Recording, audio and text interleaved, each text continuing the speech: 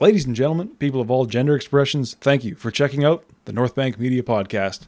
I'm your host, Patrick Strevens. Joining me on the show this afternoon was Daniel Heikkinen. Daniel's running for Edmonton City Council in Ward 7, CP Winniewalk, on the October 18th election. Again, important to note that the Edmonton electoral wards are being realigned on the election night. So, make sure you know what ward you now live in and get out and vote. Dan's an entrepreneur. He owns multiple paint and paint supply stores around the city of Edmonton, and he's taken a crack at public life, running for city council. It was nice to talk to another council candidate after speaking with Derek Clady a few weeks ago. It gave me a chance to sort of reapproach some issues and do a better job trying to get informed. Again, a great conversation with somebody who's committed to hoping to make a difference on some small way in our city. I thought it was a really great conversation, a lot of information, a little bit of a stronger performance by me, and also just someone that was really willing to go to some different ends of the spectrum or, places in the discussion at pretty short notice. So he was a great guest. Please enjoy this conversation with Daniel Heikkinen.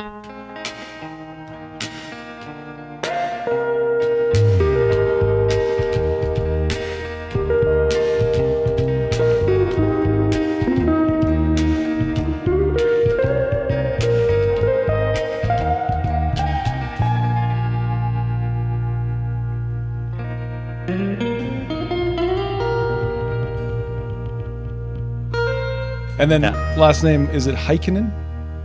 Heikkinen, but honestly, it's Finnish. It's Heikkinen, Heineken. That's what I thought at first. I was like, yes, there's got to be a sponsorship potential there. Oh, most people think that, and it's fine. That's just the way the name goes. Could be worse. Could have been like Danny Corona. I was at a barbecue. Was it Saturday evening? I think it was Saturday evening. Went over to the wife's. It's a bit of a story, but anyway, because she and I are both. It's funny, we found each other. We're both adopted. So, but she found her birth mother. Okay. So we went to their place for the barbecue, and they're like, "Oh, can I get you a Corona?" I'm like, "No. I hear there's problems with that." Yeah, no kidding. Took a few seconds for the joke to land, and they're like, "Oh, okay." Oh yeah, that is funny." And then they felt bad about having 72 Coronas at that party, probably. mostly Radlers. Oh, nice. Well, yeah, good for summer. Perfect for summer. Yeah, low alcohol, so you don't get too out of control. No, perfect and crisp.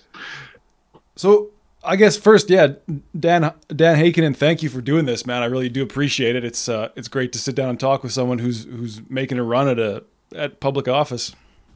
Well, thank you very much for having me. I wanted to hit you with a couple breaking items, and if you haven't had time to process these or you don't have much to say, that's okay. But I saw them on Twitter today, and I wanted to just run them by you and get your feedback on those.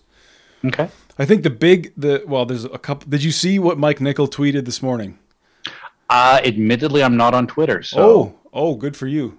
You are not. Well, I mean, you're missing out in some ways, but you're also not missing out in a lot of ways. You know what I mean? I tried Twitter once, and 150 characters to convey nuanced thought just wasn't the way to do it. I couldn't get into it. It's a real problem, and people want politicians to behave that way, but it can't be done, I don't think. Mm-mm. Right. Well, that's interesting. Let's put what I was about to say on the back burner. And was that your reason? Are you not on social media? I mean, you're on Instagram. Oh, no. I'm on Facebook. Yeah. I'm on Facebook and Instagram. Okay. Mostly because with Facebook, I guess I kind of grew up with it, right, when I was in university. Pretty much. I'm very familiar with it. Mm-hmm. Instagram, the wife is better at it, but I'm learning. Mm-hmm. And Twitter, if I'm honest, I think social media is anything but social. So I try not to spend a lot of time on it. Right. It's almost like not antisocial, but asocial media. It's like it drives people further apart in their thinking. Yeah, I feel like you don't really make the connection. Okay. So anyway, not to say I'm against Twitter, but it's just Sure. like not my bag. But anyway, what did Mike Nichols say? Mike Nichol, well, he's kind of an alarmist, I think, in some ways. He's kind of going after the fear, kind of a fear narrative, or anyway. What he did was he issued what he called a downtown Edmonton travel advisory. I'm gonna pull it up just so I have it here. But basically, he basically rolled out some stats about increasing violence, increasing crime downtown, sexual assault, animal abuse, armed robberies, things like that. It's all on the rise in downtown Edmonton, according to these stats. He accompanied that with a graphic that said he advises a downtown travel advisory. But then when you look at what he actually says, he just says, basically, I'm just pulling it up here. He says, travel advisory, there's increased risk to the public. I recommend travel in groups, check your surroundings, and report suspicious activity to 911. So, again, I know I'm coming out of left field with this, but I guess what I thought was, it's like he's not really advising you not to go downtown, which people are jumping on him for that. I don't believe he's doing that. But he's raising the alarm about a problem. I guess people are finding it divisive or not constructive, maybe at the least. Do you feel it's political stunting then? I really do think that. I mean, the way you look at the graphic, it's all very flashy colors, exclamation marks, red text. It looks almost like an official public health advisory, but it's not. It is very much a stunt.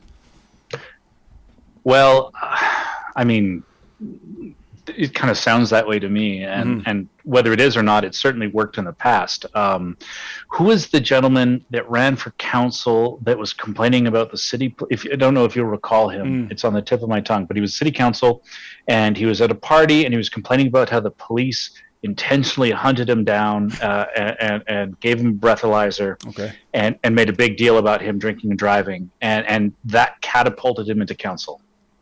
Interesting. So he made a big issue about nothing, and it won and it allowed him to win because the people in his ward, how could that be? Sure. That's unacceptable, and he rode that wave.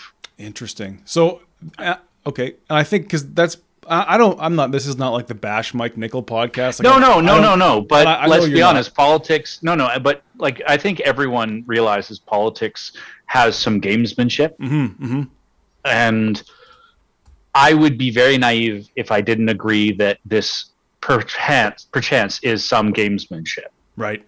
And even he tweets these graphics, and then he leads with, "If we cannot protect our mothers, daughters, and sisters, then what kind of city are we?" It's like, well. Is that you see what he's doing there? It's pretty transparent in some ways. Yes, it's playing on, because after all, who wouldn't want to look after their mother, sister, or daughter? Sure.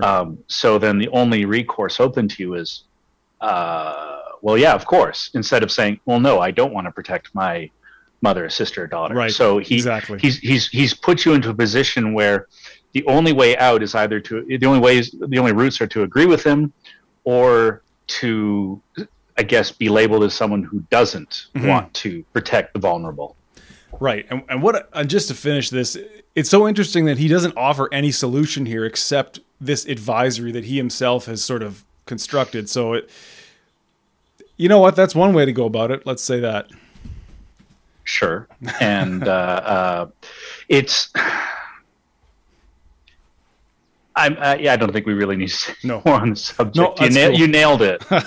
Well, that's cool. That's no problem. Two other things that I saw on Twitter today, just because I took a scroll through the YEG City Council hashtag.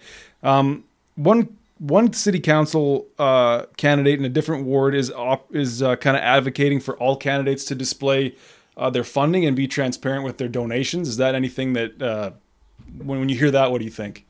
Oh, I'm totally in favor of that. In the previous 2017 election, candidates were able to receive funds from corporations. And I am a big believer in getting business out of politics, because it skews, right? Like, especially if it's like large developers or any, large multi-million-dollar company. if they can freely give up to certain limits or give money to their people to give to those people, which I'm sure there's still ways around. You know, you can only craft policy as best you can, but they'll find ways. Well, then that's when you see candidates with large bankrolls that they can then use to mail out and door knock and etc.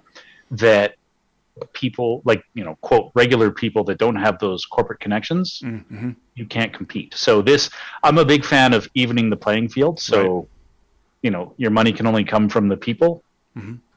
Okay, then it's only coming from the best. The money goes to the people who can best convince people that they're the right choice. Right. And then at least people, if they can see if someone is getting big corporate funding, at least then we can know that, okay, this person. And you can know. Absolutely. Right. Yeah.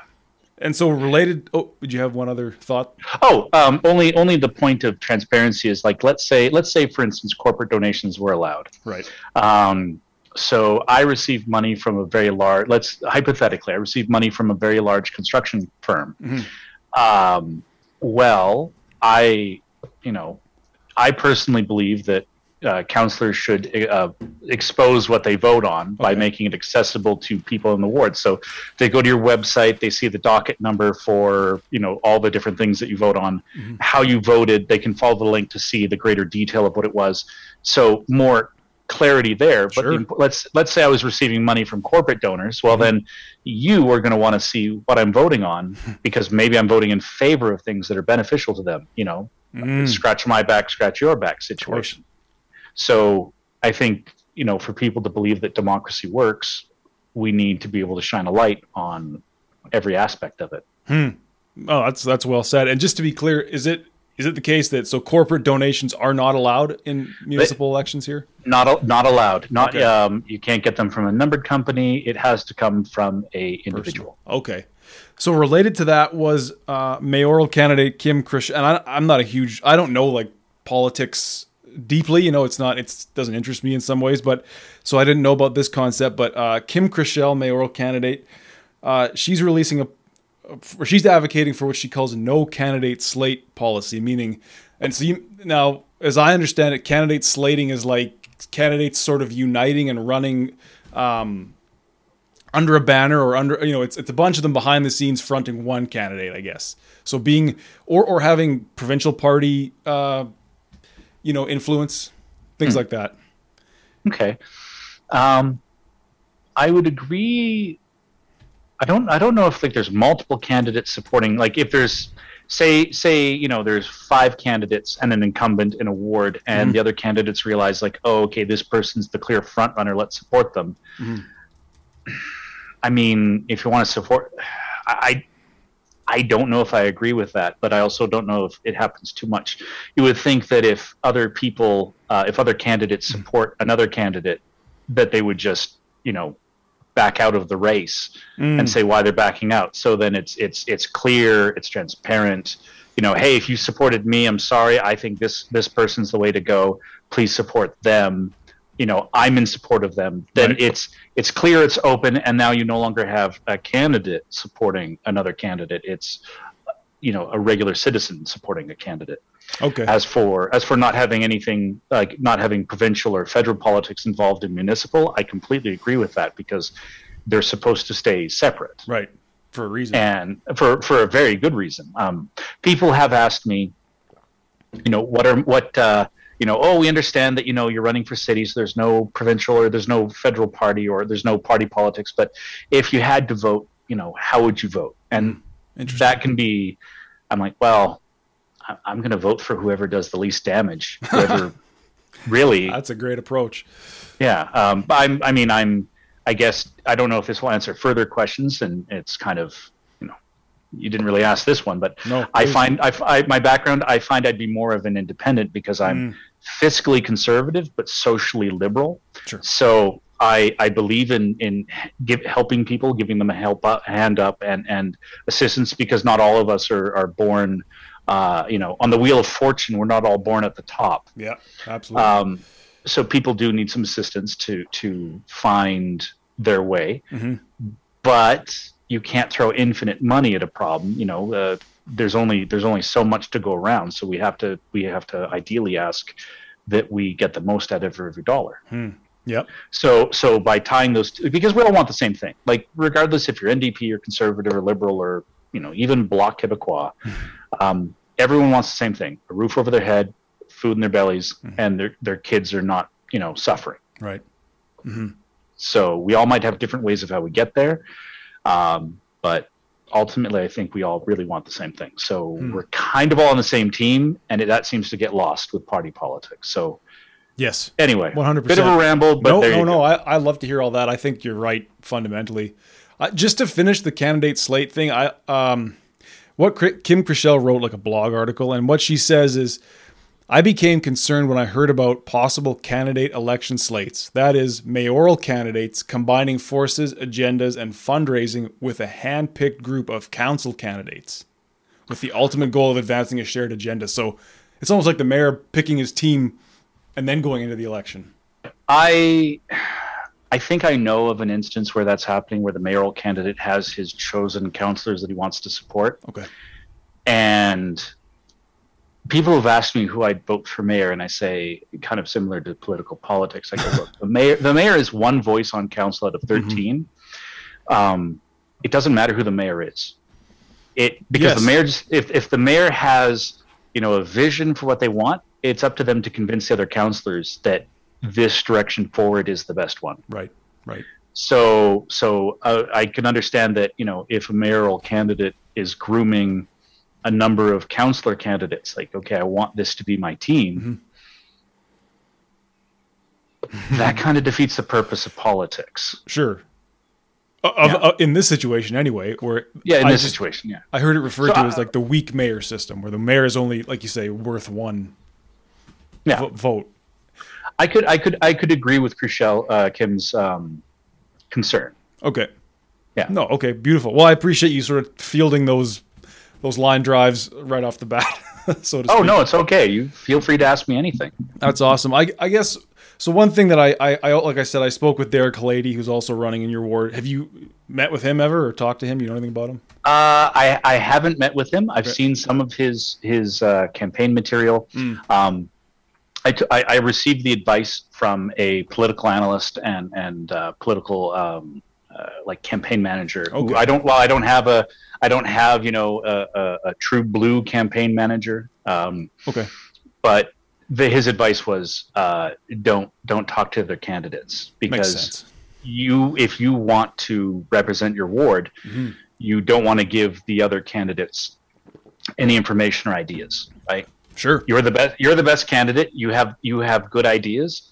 Don't share them, because then if everyone kind of goes, oh yeah, I like that idea too, I'm in favor of that, well, then it muddies the water. Right. And then exactly, we're not clear who's putting what ideas forward here anyway. Exactly. And at the end of our interview, I asked him, well, you on like municipal level, you and the incumbent and the other candidates, how much do you really disagree on? Like what, and he said, well, stop. I actually disagree with Sarah Hamilton on a lot of things. And I was like, oh, that would have been good for me to maybe open the interview with. So do you have a sense of what you might have done differently, or do you know how you sort of differ from Hamilton or the incumbent? Yes. So Sarah was in favor of the gondola project, which I do not think is going to be a good access to the river valley. Okay. I believe that what people would prefer, and I say this only because of the experience I've had door knocking, that the Rossdale plant should be converted into some form of market with food and drinks and amenities. And then that should become a entryway into the river valley for families to access. And then as you move through, more amenities, so that the regular families can go through and enjoy, and then the hardcore people can go off on the single and double black diamond trails, right? Yeah. So to speak. But I found that that was an issue. I didn't think that was a good idea. Regardless that it's private funds to supposedly, it's probably going to come for public money soon enough. Don't they always? Inevitably. Yeah. I disagree greatly with the 51-acre solar farm that they want to build in the River Valley. Now, did she vote for that? Because that was a split decision. I think it was 7-6. Did she vote for it? She was on side for it. Okay. And I'm against it, if only because the point of the river valley is we're trying to protect a green space. And while I'm also in favor of solar energy over, say, like wind or hydro, Sure. And I only say that because we're seeing, California with the rising heat waves and droughts, they're shutting down hydro plants because there's water.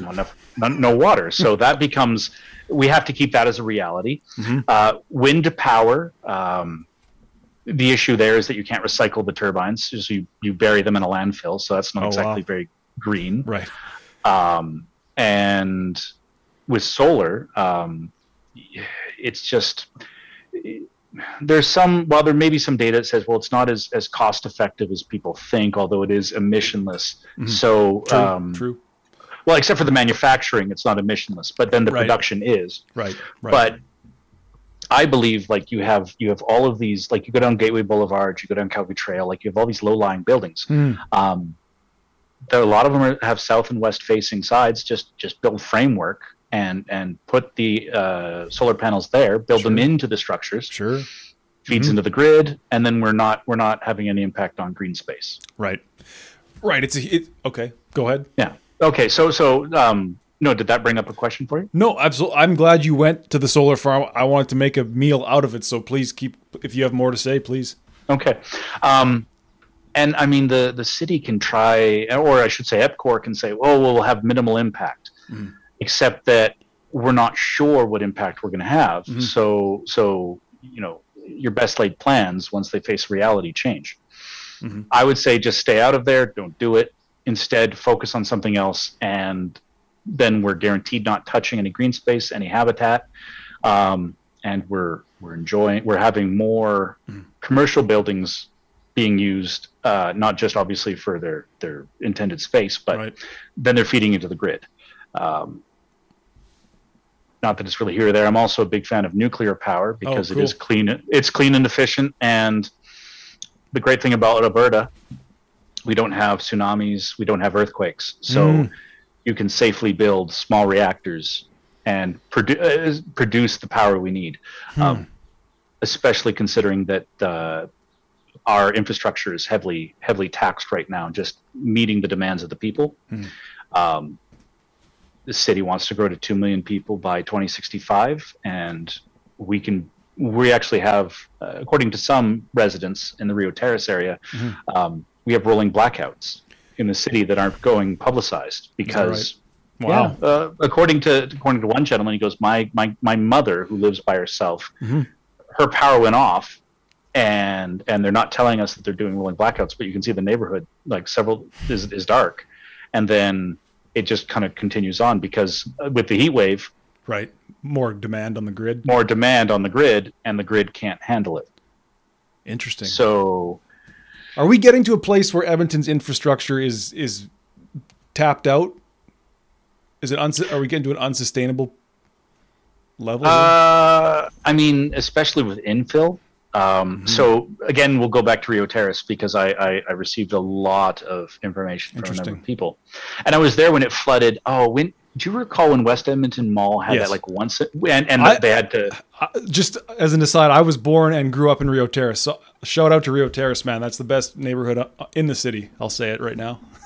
yeah. I've got friends and family that live there. Awesome. In fact, my friend that gave me the kick in the butt to run for city council, and his family still lives there. I was there years ago when it flooded. 2004. Yes. So water just cascading down the street, and we realized, like, oh no, we got to run to the basement. Right. And there's water pouring in through the windows. There's water pouring through the vents, and we did our best to try and get outside in the hail, covering ourselves, trying to bail out water and ice. I remember that day, man. Yeah, we just said, okay, well, this ship's sinking. There's nothing more we can do. But you just let it happen, right? Yeah, so they went in. I remember they tore up the streets. They put in more pipes. They increased the infrastructure. They widened out that outfall, that storm drain. Yeah. But the people there are concerned with the infill because they go, look, we're already at capacity. The infrastructure can't take it, and now you're splitting a lot and putting more people. We're just compounding an issue. Rio Terrace fought hard against skinny houses. Sorry to cut you off there, but just... Oh, no, please. So okay, to finish your thought, I just got excited because we're talking about my home neighborhood. So to finish my thought, yes, please do. I think our infrastructure is reaching a terminal point if we're not already there, and we need to do more to upgrade it. Especially if we're going to add more people to this city, we need to make sure that we have an infrastructure, both power, water, and gas, and waste. I guess water in, water out, that can take the load that we're about to put on it. But now that we're talking about Rio Terrace, I guess go ahead. I don't remember now. Just I thought it seemed like a great way to transition because you brought up a good point. I said, is the infrastructure tapped out? You said with infill, it's starting to look that way. And then it occurred to me, Rio Terrace really fought hard against infill for a long time and lost. Yeah. And so is that the case then? Now you've got two houses on one lot, and now that lot is drawing twice as much of everything? It's you're pumping twice as much sewage through. You're drawing twice as much power. If you didn't plan for the system to take that, and I guess I have to question how much planning goes into it. Like good question. I mean, here we'll give a little bit of background about me. So sure. I love games, both board games, computer games, and when it comes to developing, right? Like you have two different ways of looking at it. You can either go, using the same logic in reality, do we build the infrastructure before the people, or do we find out how many people we're going to have and then build the necessary infrastructure? And I'm always an infrastructure than people, because then you're disrupting people less. Sure. Okay. But again, you have to have kind of plan like, okay, well, we're going to put, how many in this district, say Garapi or Rio Terrace, et cetera. Okay, well, we're going to have, 800 people in this area. Great. What kind of infrastructure do we have? Well, we have infrastructure that can support 900 people. Great. Then if there's any overage, so more demand on the power grid, we're good. For whatever reason, there's a storm, so we need more drainage, we're good. And then we can add a little bit of infill. But then if we're ticking closer to a threshold of, okay, this is it, like this is your capacity, right? Like there's no extra. Well, we built it into the system. So we built it in, and we're not tearing up people's streets, and we're not making life difficult to, navigate around. So plan well in advance, put it in there. Yes, there might be a small cost to it or a higher cost, but come time for all the people to show up, then there's no inconvenience. Right.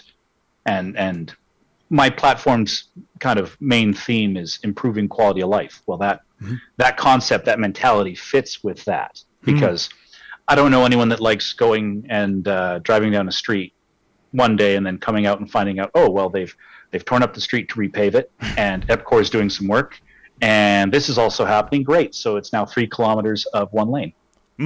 Oh, you're talking about Jasper Ave or 104th Ave or both? I'm talking about the city. Like, yeah. Throw a dart at a board, you're going to find it. Yep. And so that's interesting that you use quality of life as a kind of way to define how you're going to approach infrastructure. And you're saying less disruption for people. That means sort of planning for the long term a little bit better. I mean, yeah. That's I can't say that the planning that's currently going on isn't maybe it is the best. Maybe that they're thinking possible. It's possible, right? I mean, I can't look behind the curtain to see the Wizard of Oz. I don't know if we're having the best minds doing the best work. I just know from my experience, having been born and raised in the city, and now pounding the pavement and talking to people, the collective consensus is there's an issue with planning and execution. So I don't know if it's planning. I just think it might be the execution and departments talking to each other. Interesting. I had heard that I don't know what you know about this, but the city sort of staff structure is that it's kind of getting a bloated sort of middle management, or I'm talking out of my ass, but this is something I remember hearing. I've heard it as well. Yeah. Mike Nickel mentioned that there's a lot of middle managers, and I don't know. Yeah. Right. I don't know how would I mean, really, none of us know. We look at the city budget and we see percentages being portioned off to certain districts or certain departments. But we don't know how that money is being spent. We don't know if there's too many middle managers, if there's too many cooks, spoil the broth. Yeah. I'm a big fan of automation, right? We live in the digital age. So if there's a way to automate certain things, giving more agency to frontline workers so that they can kind of, open up an app on their phone, send a request that goes up to someone, like 1 or 2 or 3 levels of management that then process those. So then it's faster. I don't know, right? I'm just spitballing ideas, but that's what the show's for. Yeah. Oh, something I do believe in is that, and this might no longer be the case, but I remember when the city wanted to do something, they would say, "Oh, come down to City Hall and see the plans. They're open."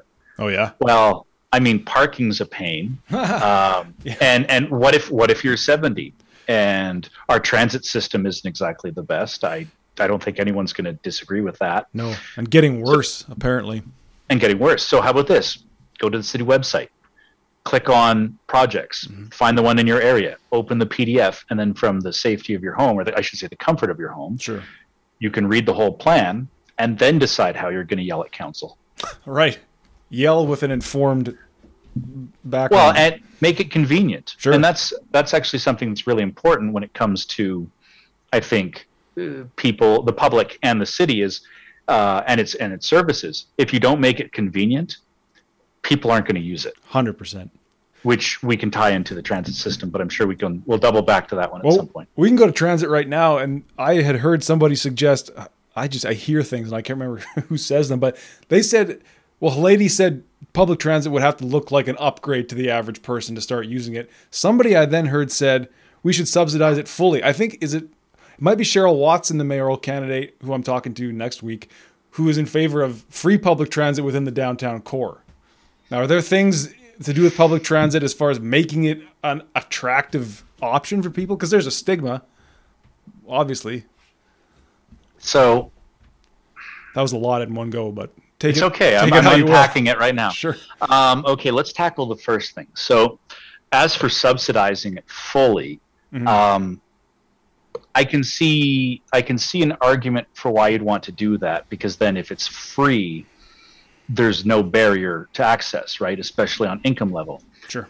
But if you don't pay for something, like I'm gonna use an analogy. So why is it that you could give someone great advice, but if they pay an expert for it, they listen to the expert over you? It's because they didn't spend any money. Free advice has no value to them because they didn't pay for it. If they pay for it, then presumably they value it more. So I could see finding a way to lower the overall cost. I don't know if subsidizing it is the right option, because I don't know what that would actually look like or cost. And like I said, we have a fairly tight budget, or we should have a fairly tight budget. So it's determining kind of what the best usage is. I think cutting down wait times and overall transit times, like right now, most bus stops, especially LRT stops, are like 30 minutes for a train. If we could cut that down in half to 15 to 20 minutes, I think more people would feel inclined to use transit because it's efficient, it's convenient. But again, I don't know all the numbers. I do have a friend that is I'll save him embarrassment by just saying he's a member of the bus drivers union. Okay, sure. And he's like, I'm not in your ward, but like, hey, what do you think on these 2 points? And I said, okay, well, what are they? Right. I'm ignorant about what you're talking about because unfortunately it hasn't popped up on my news feed. Right. I've got Flipboard on my phone. I tell it what I'm interested in. It gives me a lot of information to go through. Okay. But I don't know anything about this.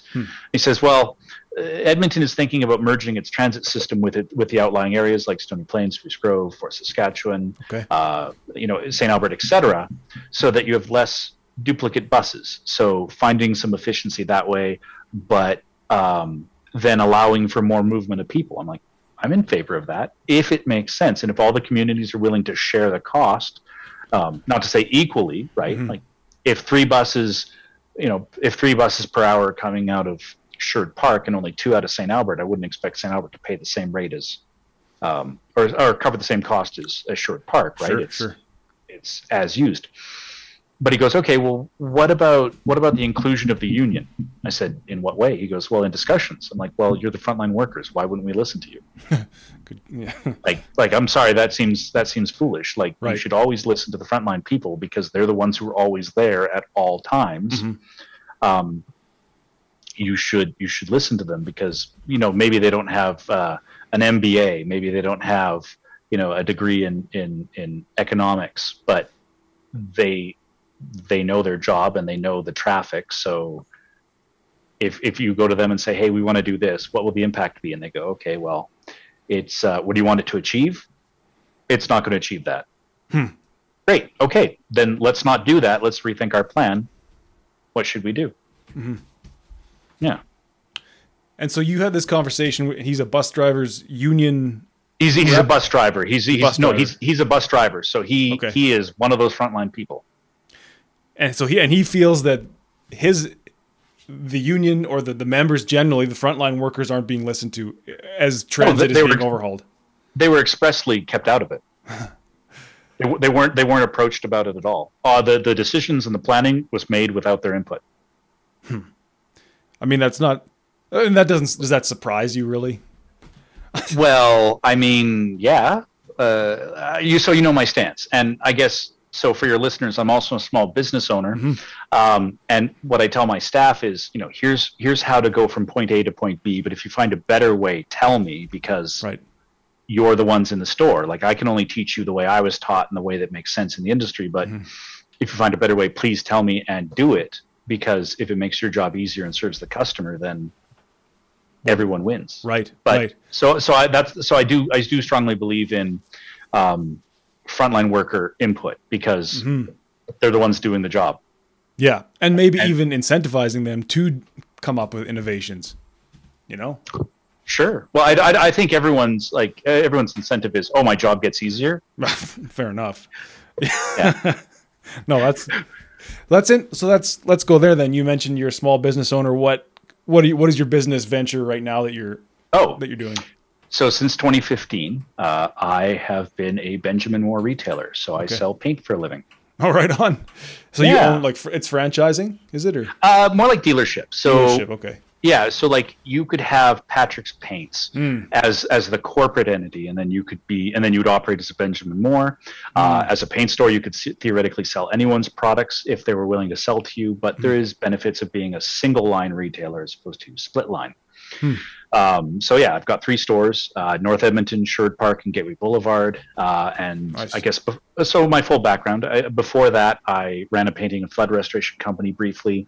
I say briefly because I hated doing it.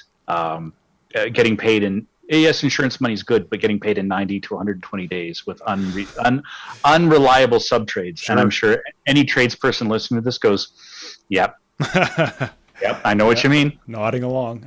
Yeah, and then before that, I worked for about 4 years at Sherwin-Williams, 3 months as a part-timer. Then they made me assistant manager, and then eventually I did that for a couple of years before they made me operations manager. And then I just kind of felt like I should go off on my own.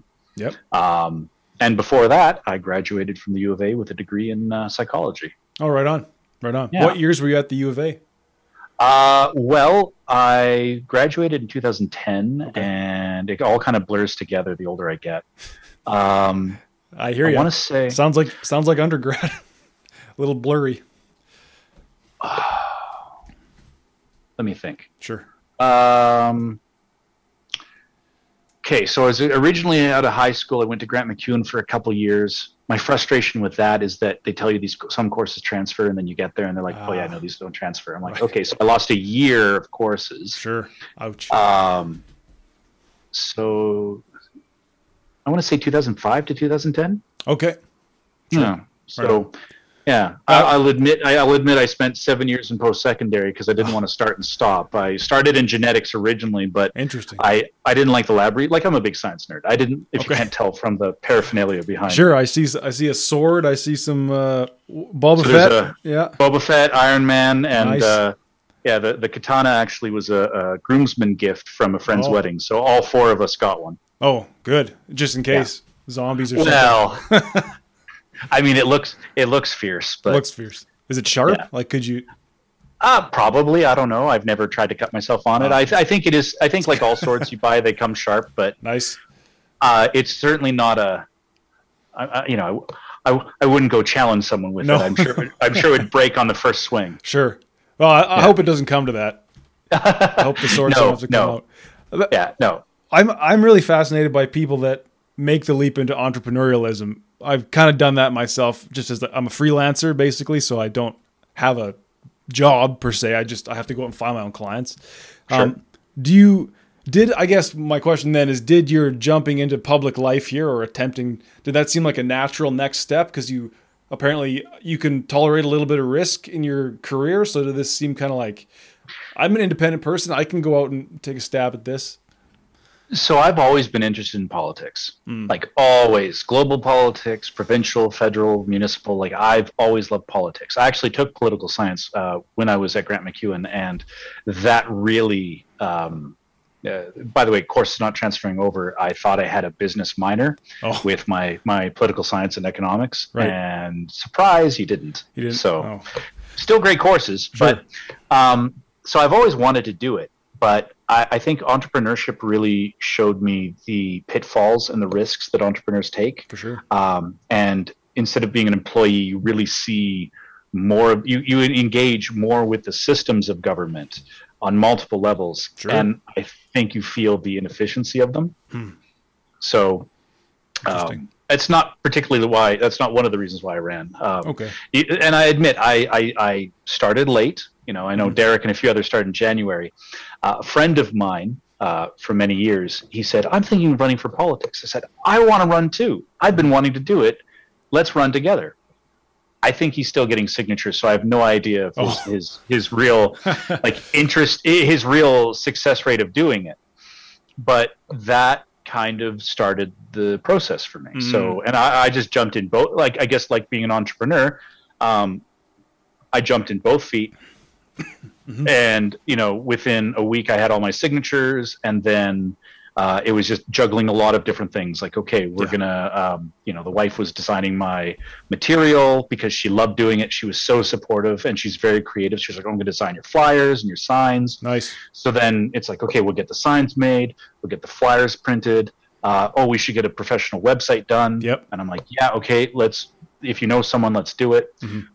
Which we're both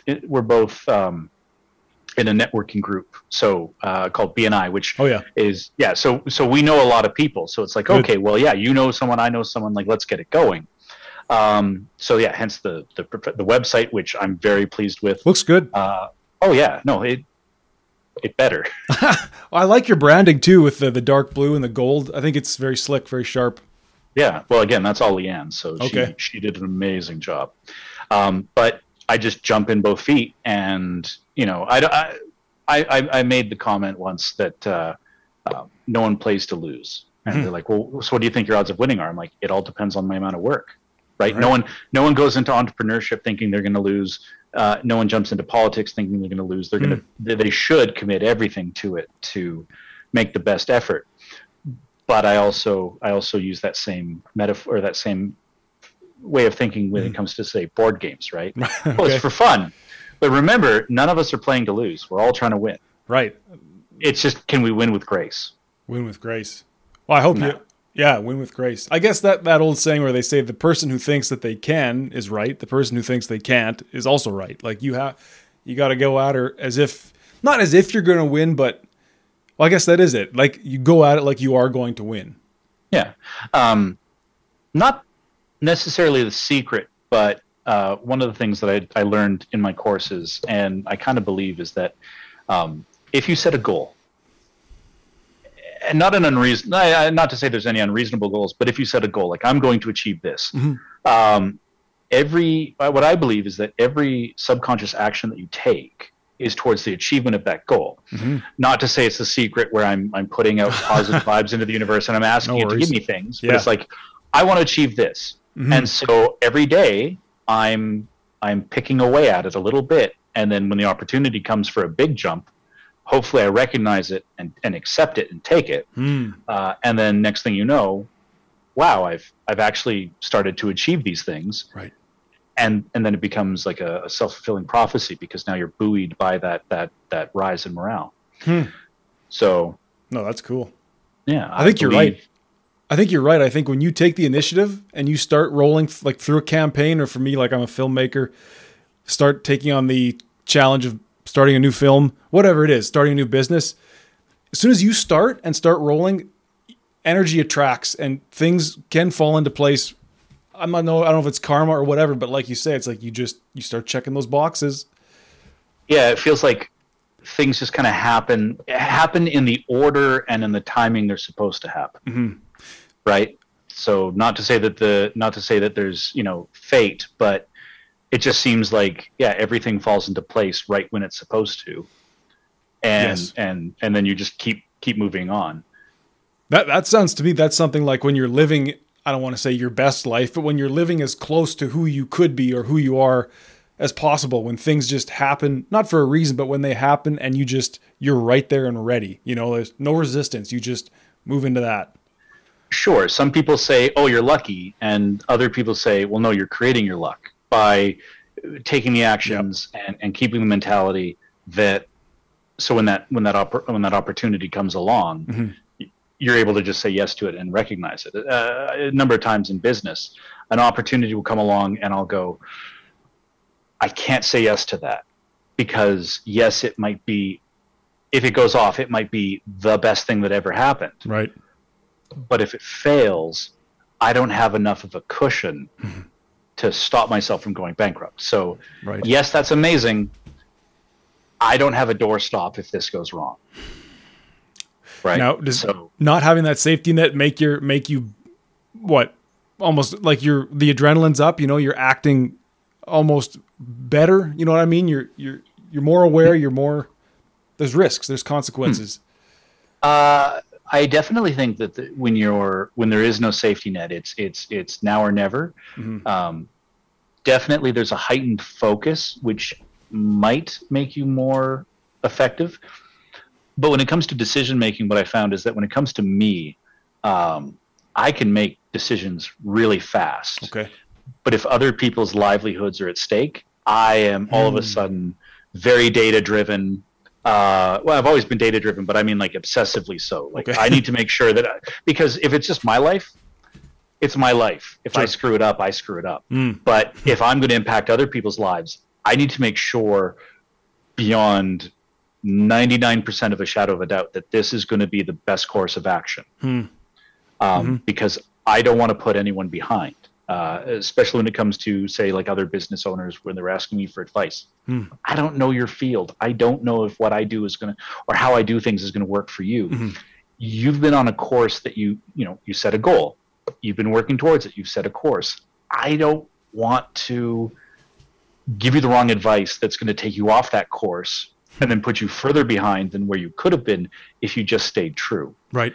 Because I don't know enough about your system. I don't know our systems and demographics and your field, right? So I've had landscapers ask me like, oh well, we would like your help in managing the business. Right. We'd like, because you're successful, we'd like you to do this. I'm like, I can't take your money. I don't want to. I don't want you to pay me, and I don't want to give you advice. I'm sorry. I don't know anything about your field. Right. You should find a business coach that has proper training. So even though they might not know your field, they know enough theory that they can shape it to benefit you. Sure. And yeah. I imagine selling paint is a lot different than landscaping. You know what? Surprisingly, it is. But I was thinking the other day, I think most advice is bad advice because it comes, like you were saying, only from we have to realize that if someone comes to me looking for advice, it's like, I think they're really just looking for somebody to solve their problem, but whatever I could say is really almost not even that useful if I don't fully understand the problem. And that's where, talking to people who are frontline matters, because they see the problem, they understand the problem, and also say you're brainstorming, they might look at so you look at a problem from a certain perspective and you're wondering why you're not getting anywhere. And then someone who has, fresh eyes comes in, looks at it from a completely different angle, goes, why don't you try this? And then you shift to their point of view and you go, oh, Well, why couldn't I see it? Because you were so close, you needed to back out more. Sure. Because you were so invested, you needed to back out more to see, oh, that's the wrong path. That's the right path. Now, is that kind of what intrigues you about politics? Is that it is like high level problem solving or problem solving at scale or? Yeah. I mean, like I said, everyone wants the same stuff, right? They want their families to be successful. They want food in their bellies. They want a roof over their head. I want people to be as successful as they want to be. So not everyone's going to be a millionaire, but that's fine. Are you happy? Then, by the way, have you ever heard of Gary Vaynerchuk? Yep. I've heard of him. So it took me a while to kind of, get out of my own head and realize that this guy knows some stuff and I should listen. For sure. But he really killed it when he said, if you're happy, you've won, because you're happy. And there's a lot of people out there that aren't. So I'm like, okay, well, what can I do to help people be as successful and as happy as they want to be? So it's a lot of problem solving, like you said, and high level. And so long as you ask yourself two questions, I don't think you'll ever fail, which is who benefits? So if you go, who benefits from this decision we're about to make? Oh, only 20% of the people. Okay, can we rethink our plan, or should we scrap it completely because that's not good enough? We need to benefit the largest percentage possible in order to justify spending public funds. And the second question is, do we need to do something? So are we solving a problem that doesn't really exist? Okay, let's not spend money on that because it's not a problem right now. This is our problem right now. Ask yourself those two questions, even in business, and I don't think you'll ever err. And so you would obviously ask yourself that question every day if you were in city council, right? And the different issues come across. I ask myself that question every day in business, right? If we are going to change a policy or platform in the stores, who benefits? Is it actually changing anything for the customer or the staff? And if we want to, should we change our top-down perspective or bottom-up perspective, or should we invest money in these programs or these product lines? Well, are they really solving? Are they really in demand? Are they solving a problem our customers have? No, then let's not spend money on them. So same thing with the city, right? Like $2.7 billion for the Valley Line West. Yep. Or because that line is going to travel at the same, and I believe, by the way, let's do a big callback. I do believe Sarah voted for the LRT funding, or she's in favor of expanding the LRT. Yeah. And I do believe in light rail. It's just that Edmonton is famous for getting it wrong. And okay, sure. Yeah, no. I'll share a story with you. In 2015, my friend that said, "Hey, I'm running for politics," and gave me the kick. We both went to another friend who was in Melbourne, in Australia. Okay. We went there for his wedding. Cool. And so Australia has an amazing heavy rail to light rail system to bus transit. It's all connected. It's all seamless. And we get there, and this lady and this gentleman who are helping people get onto the right train, I go, hey, look, I'm not from around here, but I got to say, you have an amazing light rail system. And she goes, oh, I can tell you're not from around here because you like it. She goes, most people here hate it. They think it could be better. I said, oh, I'm from Edmonton. She goes, oh, we know about you. Oh, no. What do you mean? We know that you're not how to do LRT. We read the news articles about you. Yeah. We're world famous for the wrong reasons. Yeah. What did we get wrong about What did we get wrong about light rail? So let's use Calgary as an example. The light rail system is above ground, and it works seamlessly with their road system. Edmonton is trying to force it to work. Right. The way the road system and the streets were designed were not with LRT in mind, and we can't really do the SkyTrain like in Vancouver, because we're already above ground or ground level and below ground level. To add a SkyTrain system would just be, I don't know if it'd be more or less expensive, but frankly, it should have all been one way or the other. Right. And by mixing and matching, I think it causes issues. Oh, is that where we screwed up, or is that part of the screw up? That might be part of the screw up. If you were above ground, it would be cheaper than going below ground. For obvious reasons, you're not doing any reinforcements, excavation. But we could have planned in advance where the routes were going to take, so that we could make sure certain developments weren't happening, that the city could buy up those properties to make things, work seamlessly, and that we could have maybe used, like, say, let's look at the university area. So you got Fox Drive. Well, is there a way that you could have made the LRT run from the White Ave area, university area, go down Fox Drive, go along the White Mud, and now you're in the West End, as opposed to the route that they want to run, because you already have a lot of that infrastructure, those main roads in there, and you're not really interrupting too much. They built a giant bus line. Totally. That merge lane that comes from the south campus. That giant merge lane bridge for the bus. Yeah. Why didn't you do that why didn't you turn that into the LRT instead? Right. And but instead they want to do what? Come down Jasper Ave and then come down 42nd? I think it's 156th 56th Street. And then Metal Arc and then 87th and then go over 170th. It's a nightmare. It is. Yeah. And so, like I said, I'm a fan of LRT because it's rapid transit and it's cost effective if you get enough ridership. If it's not convenient, though, no one's going to want to use it because you're not getting to the places you need to go with it. So, I mean, you can make it free, but if it doesn't get you where you want to go, no one's going to take it. Right. Anyway, so I think everyone could probably argue like what they should have done, what we should have done differently, and where the issues were. But again, it's like, who benefits? Like, should we have done this? Who benefits? What are we trying to achieve? I guess we should throw a third question in. What are we trying to achieve? And if the answer was have people really upset with the flow of traffic, rising transit costs, and not efficient transit, then we succeeded. If that was our goal. Right. Yeah, sure. Oh yeah. Well, we did something. Yeah. That's hilarious that we're known as far as Australia that we. Now, do we get it wrong starting with what's going on now, the Valley line? Like, is that north-south line? That's all underground mostly. Well, it's mostly underground. But I think the fact that we only served University to Clairview, right? We only went one way. And I think the issue is that we went below ground and we only really planned one track, and we thought the city's only gonna, like, maybe it'll only develop this way. I don't know, because I don't think anyone's really seen the full plans. I think the reason why we're known how not to do it is because there's a lot of starting and stopping and no clear vision of what we want to achieve with it. And it's fair because we don't know which way the city's going to build.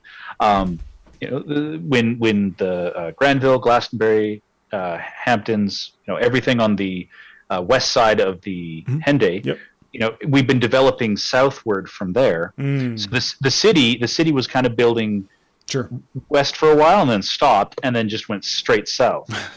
So I know businesses that were in the west area by Stony Plain Road where they thought that construction was going to continue going west, that they had an opportunity to succeed.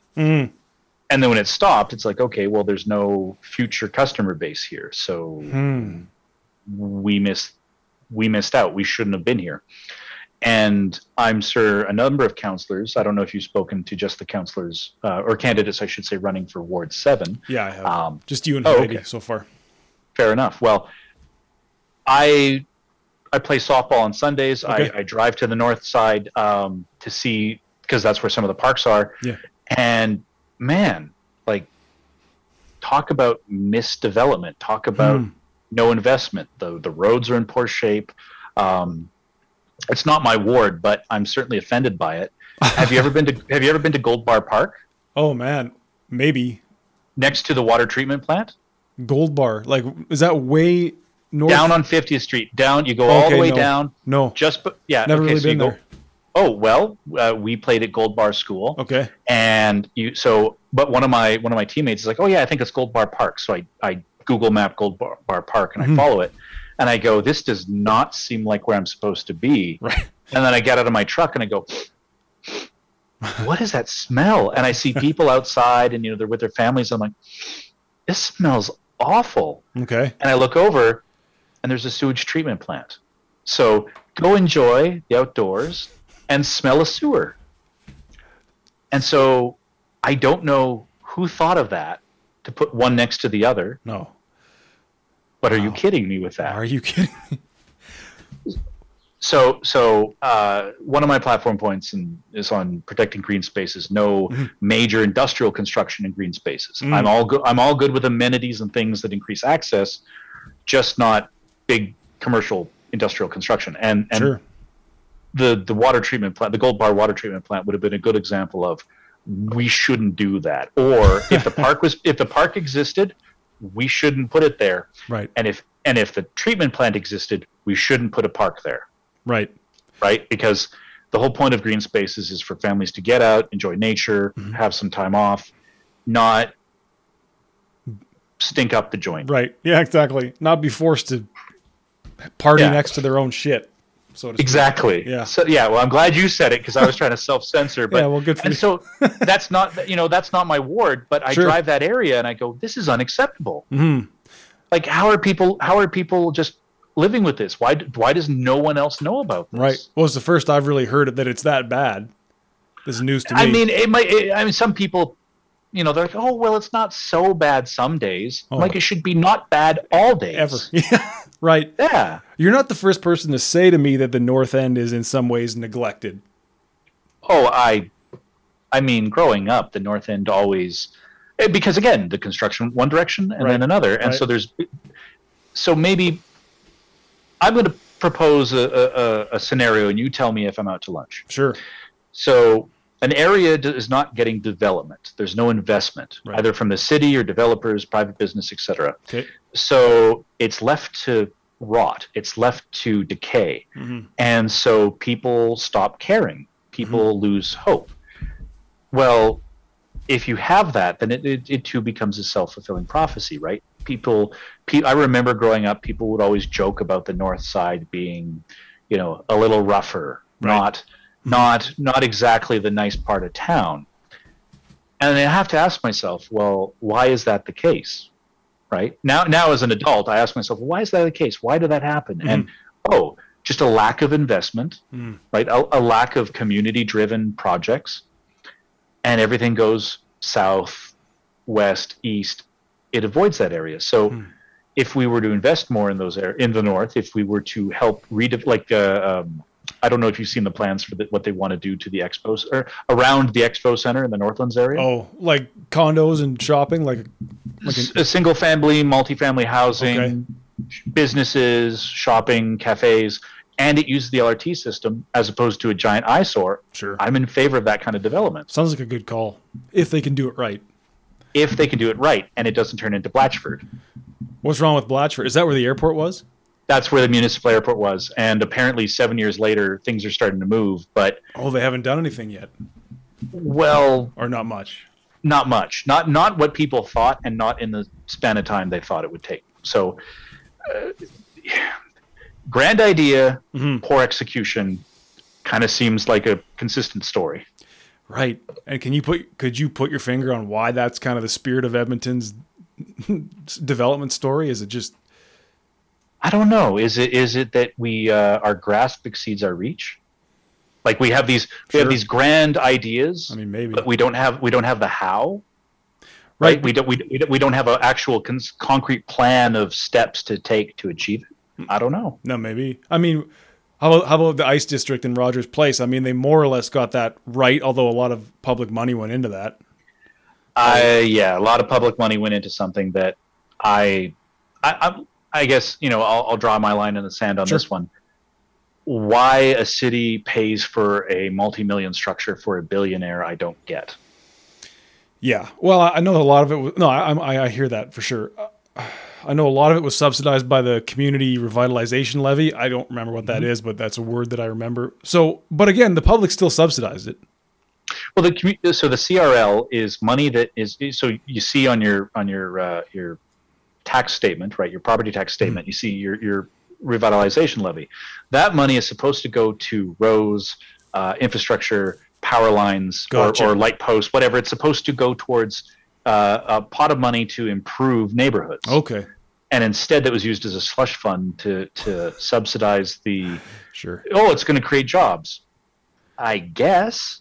But if you ask people, do you want a big arena or do you want working amenities? Right. Right. And the threat, by the way, and this is now we're getting down a rabbit hole, but the threat of, if they don't build this arena, the Oilers will move. Where? Like, what? Now there's like Seattle, I guess now, but that was the threat at the time. I remember that was the threat at the time, and I think it's always been the threat from teams like, we'll move. You're a Canadian franchise that loses and has never won a cup, and it's been a long time since you've won a cup, and yet you consistently sell out and you make a ton of money. Why would you leave? Right? Why would you ever leave? Yeah. Oh, our building's not big enough. You still make a ton of money. Mm-hmm. Mm-hmm. Hey, you buy the land, maybe negotiate with something with the city for a favorable tax rate because you're putting up all the money. Mm-hmm. You develop the area. You own those businesses. You're only going to make more money, and then the city doesn't have to put up a dime, and we're still going to come out and watch your mediocre ways. It's one of those things like, does this really? Hey, how about this? Who benefits? Mm-hmm. Well, the team and the owner, and not really the city. So I know it's a hard gap to bridge to say that the city benefits broadly from that. I mean, I hear what you're saying. You feel free, please, to say whatever you want. I don't. That's what this is for. And I might be wrong. I might absolutely be wrong, but I can only tell you what I feel and what I see. Right. But again, probably because we can't look behind the curtain. Right. We never. It's interesting you say that, because I asked, sorry to keep going back, but just as reference, when I asked Halady about how did they choose the LRT route, he's like, well, I have no idea how there's so much, it sounds like the citizenry, the population of Edmonton doesn't get to know about the choices being made. Yeah. And I don't know why that is. So when talking, you mentioned, so let's go back to Rio Terrace, because you mentioned, you'll probably enjoy it more because it's, you grew up there, so why not? That's right. Yeah. So the people there, this is the story they shared. So the people there found out about the changes to bylaw regarding infills, were upset about it, mm-hmm. and then there was a town hall right. where Michael Oshry came out and basically just stood there and got yelled at, but he was like, no, nice. You'll like it. It's fine. You're going to like this. And everyone's like, no, you should have come and talked to us first before you did this. And I think that's maybe, I don't know how many times that happens, but I'm like, yeah, I agree with you. If something is going to, mature neighborhoods deserve the right to determine how they mature. After all, you buy into an area. Sure. You should have absolutely every right to have a say in what happens and how it changes. Because after all, you bought into the area for a reason. Right. If the city unilaterally makes decisions, that takes away your agency. Interesting. Yeah, that's an interesting thought. You buy into an area and you now have some ownership of the area broadly. Sure. And that, I think if communities had more communication amongst their neighbors and kind of what they saw, almost like a not like a community organization or like, one overseer of the community, but that maybe that is something we need to look into, is that communities have their organization of 2 or 3 people that they come to, they bring their concerns to city council. City council then arranges with them to, hey, we're okay, fine, we're going to have, this is going to be maybe happening in your area. Let's have a conversation first. Let's arrange for a town hall. Can you let the people know? So that way you're telling the community organization, they tell the residents, and then there's a lot more inclusivity, a lot more conversation happening, as opposed to, we're going to do this, you're going to love it. Right. Do you feel then like that's why municipal politics might be a good step for you? Is that because you could actually personally affect some real change on the way things are done? Yeah, I'm actually glad you mentioned that. So, like I said, I've always been interested in politics, but the problem with federal politics is you're so far removed from the people, you can't actually tell if you're making any tangible changes in their lives. Provincial politics, I think it's safe for everyone to say, is very toxic. And certainly now it is. Right now it is not something I'd want to jump into. So municipal, born and raised. I know the history. I know a lot of people, and if there's an issue, I can just get in the truck and drive and talk to people, or get them on the phone and talk to them and go, hey, what are your concerns, right? What issues are there? And I get it. Not everyone's going to be political. I've certainly knocked on enough doors where people like, I don't care. Oh, really? I don't know if I'm going to vote or not. Okay. Thank you for letting me know. Just going to make a little note on my check sheet that I'm not going to come back here to talk to you because you don't care. Right. Apathy check. Apathy check. Yep. Okay, cool. I'm going to go talk to that person and, oh, wow, they do care. Great. Nice. Good to... yeah.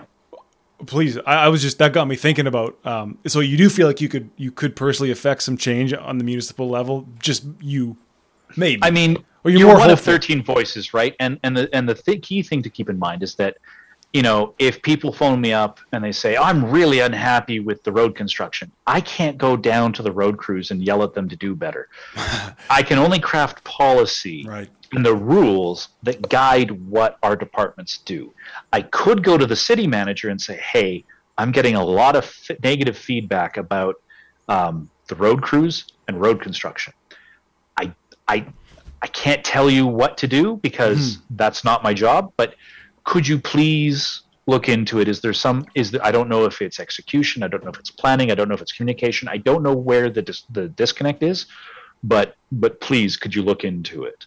And that's about the extent of it, because you essentially, you don't get to, you're not the boss. You don't get to go, not even the mayor's the boss. You don't get to go yell at people to, you know, crack the whip and do better. You just have to make sure that the policy you craft achieves the things you want it to do. And that ultimately, if things aren't working out the way that you hope and aren't working out the way you want, okay, well then let's address that. Let's look at the policy and find out what's not being followed and what's not working. And is there no oversight? Is there no enforcement? Okay, do we need to, not to create more bureaucracy, but do we need to create an office that specifically oversees this so that there is someone holding people's feet to the fire? Like, hey, you need to be, you're out there dealing with the public while you're taking out garbage or while you're doing this. Be professional. Don't be rude. You know, by the way, I've heard those as well, is that people, oh, well, I mean, you're dealing with people, right? You don't get a choice of who you deal with. No. So there's been some residents that aren't happy with, like, the road crews are doing their construction. Gentleman comes out to say, hey, could you please just keep in mind that, you know, if you don't level because the gentleman was an engineer, he's like, if you don't keep the road and the sidewalk at a certain distance, you know, if you just kind of let them flow together, it's going to flood our yards. And he's like, they flipped me off. They swore at me. Wow. And I'm like, oh, well, yeah, I mean, not to dump on tradespeople or laborers, but like, I used to run a painting and flood restoration company. Trust me, there's some real special people out there.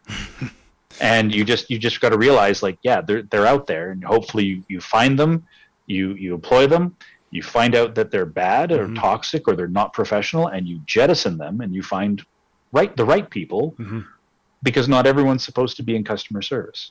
Right. And that's for sure. Yeah, that's for sure.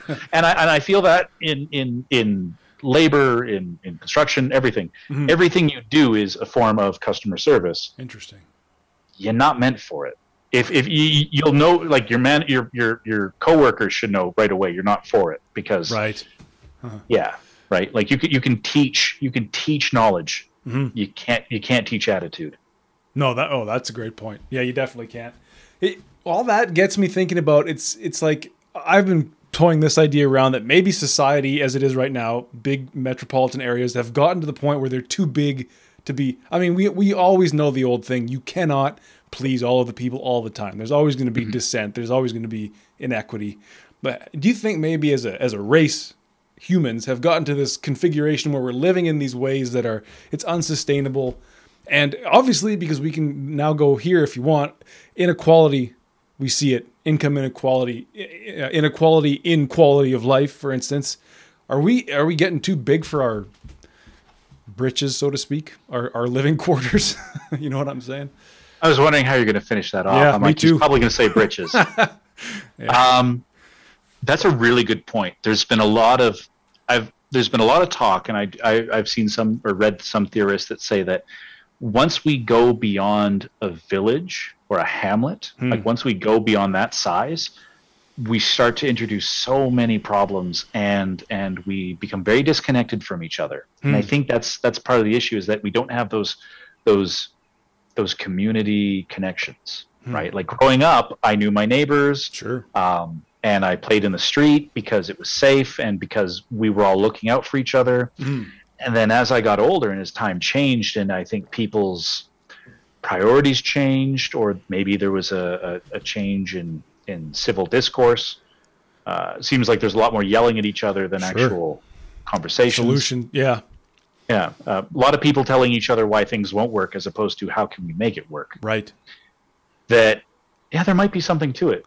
But maybe the solution is that districts, so like, Edmonton, or let's look at Ward 7. I wish I had the map with me, but it's like there's 20 plus districts, right? 20 plus communities.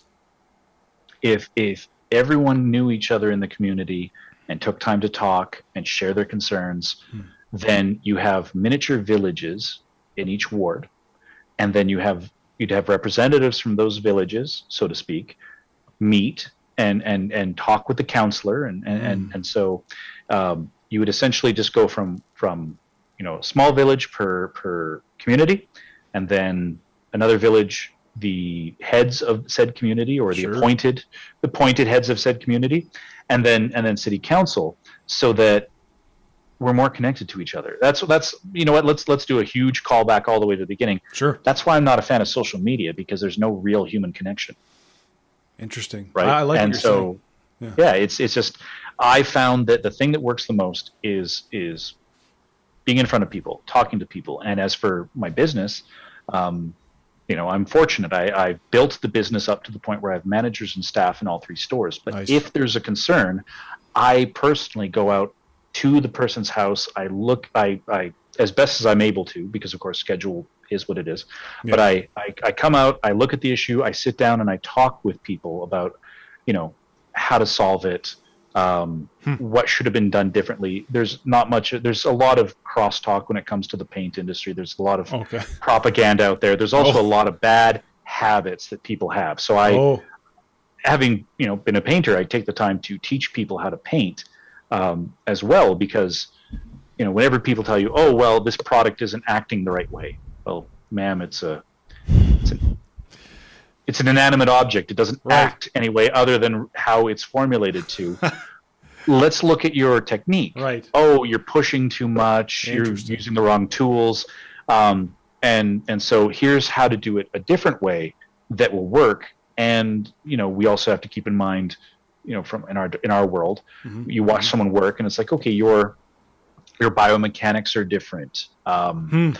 Not everyone's the same size, not everyone's the same musculature. So, hey, use this technique instead.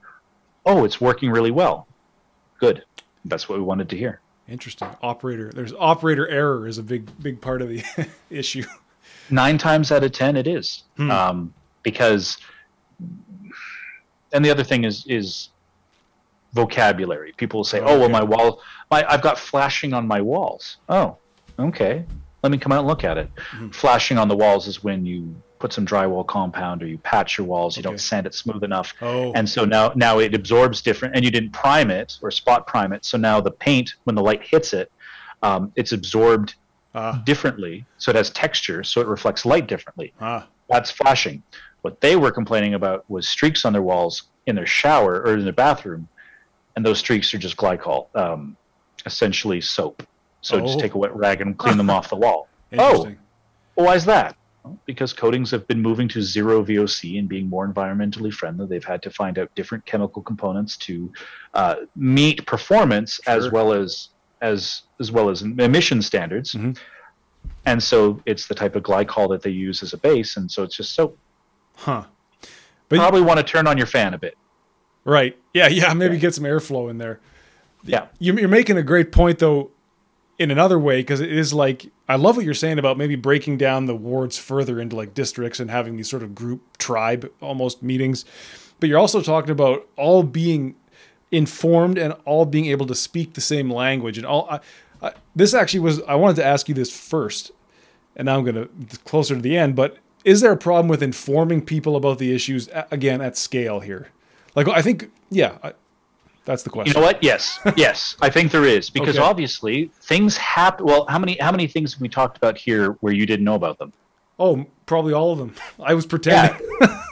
Fair enough. Well, But there's yeah, a lot of half of them for sure. there's stuff where, like you said, like, hey, did you see what's on Twitter? Well, no, predominantly because I'm not on Twitter. But so let's not to dump on Sarah, because I'm sure she's a very nice lady. But I know she was asked about, could you please tell us what it is you vote for? And her response was, we vote for so many different things, it'd just be a lot of work. What a cop-out. And I call bullshit. Yeah. You have office staff.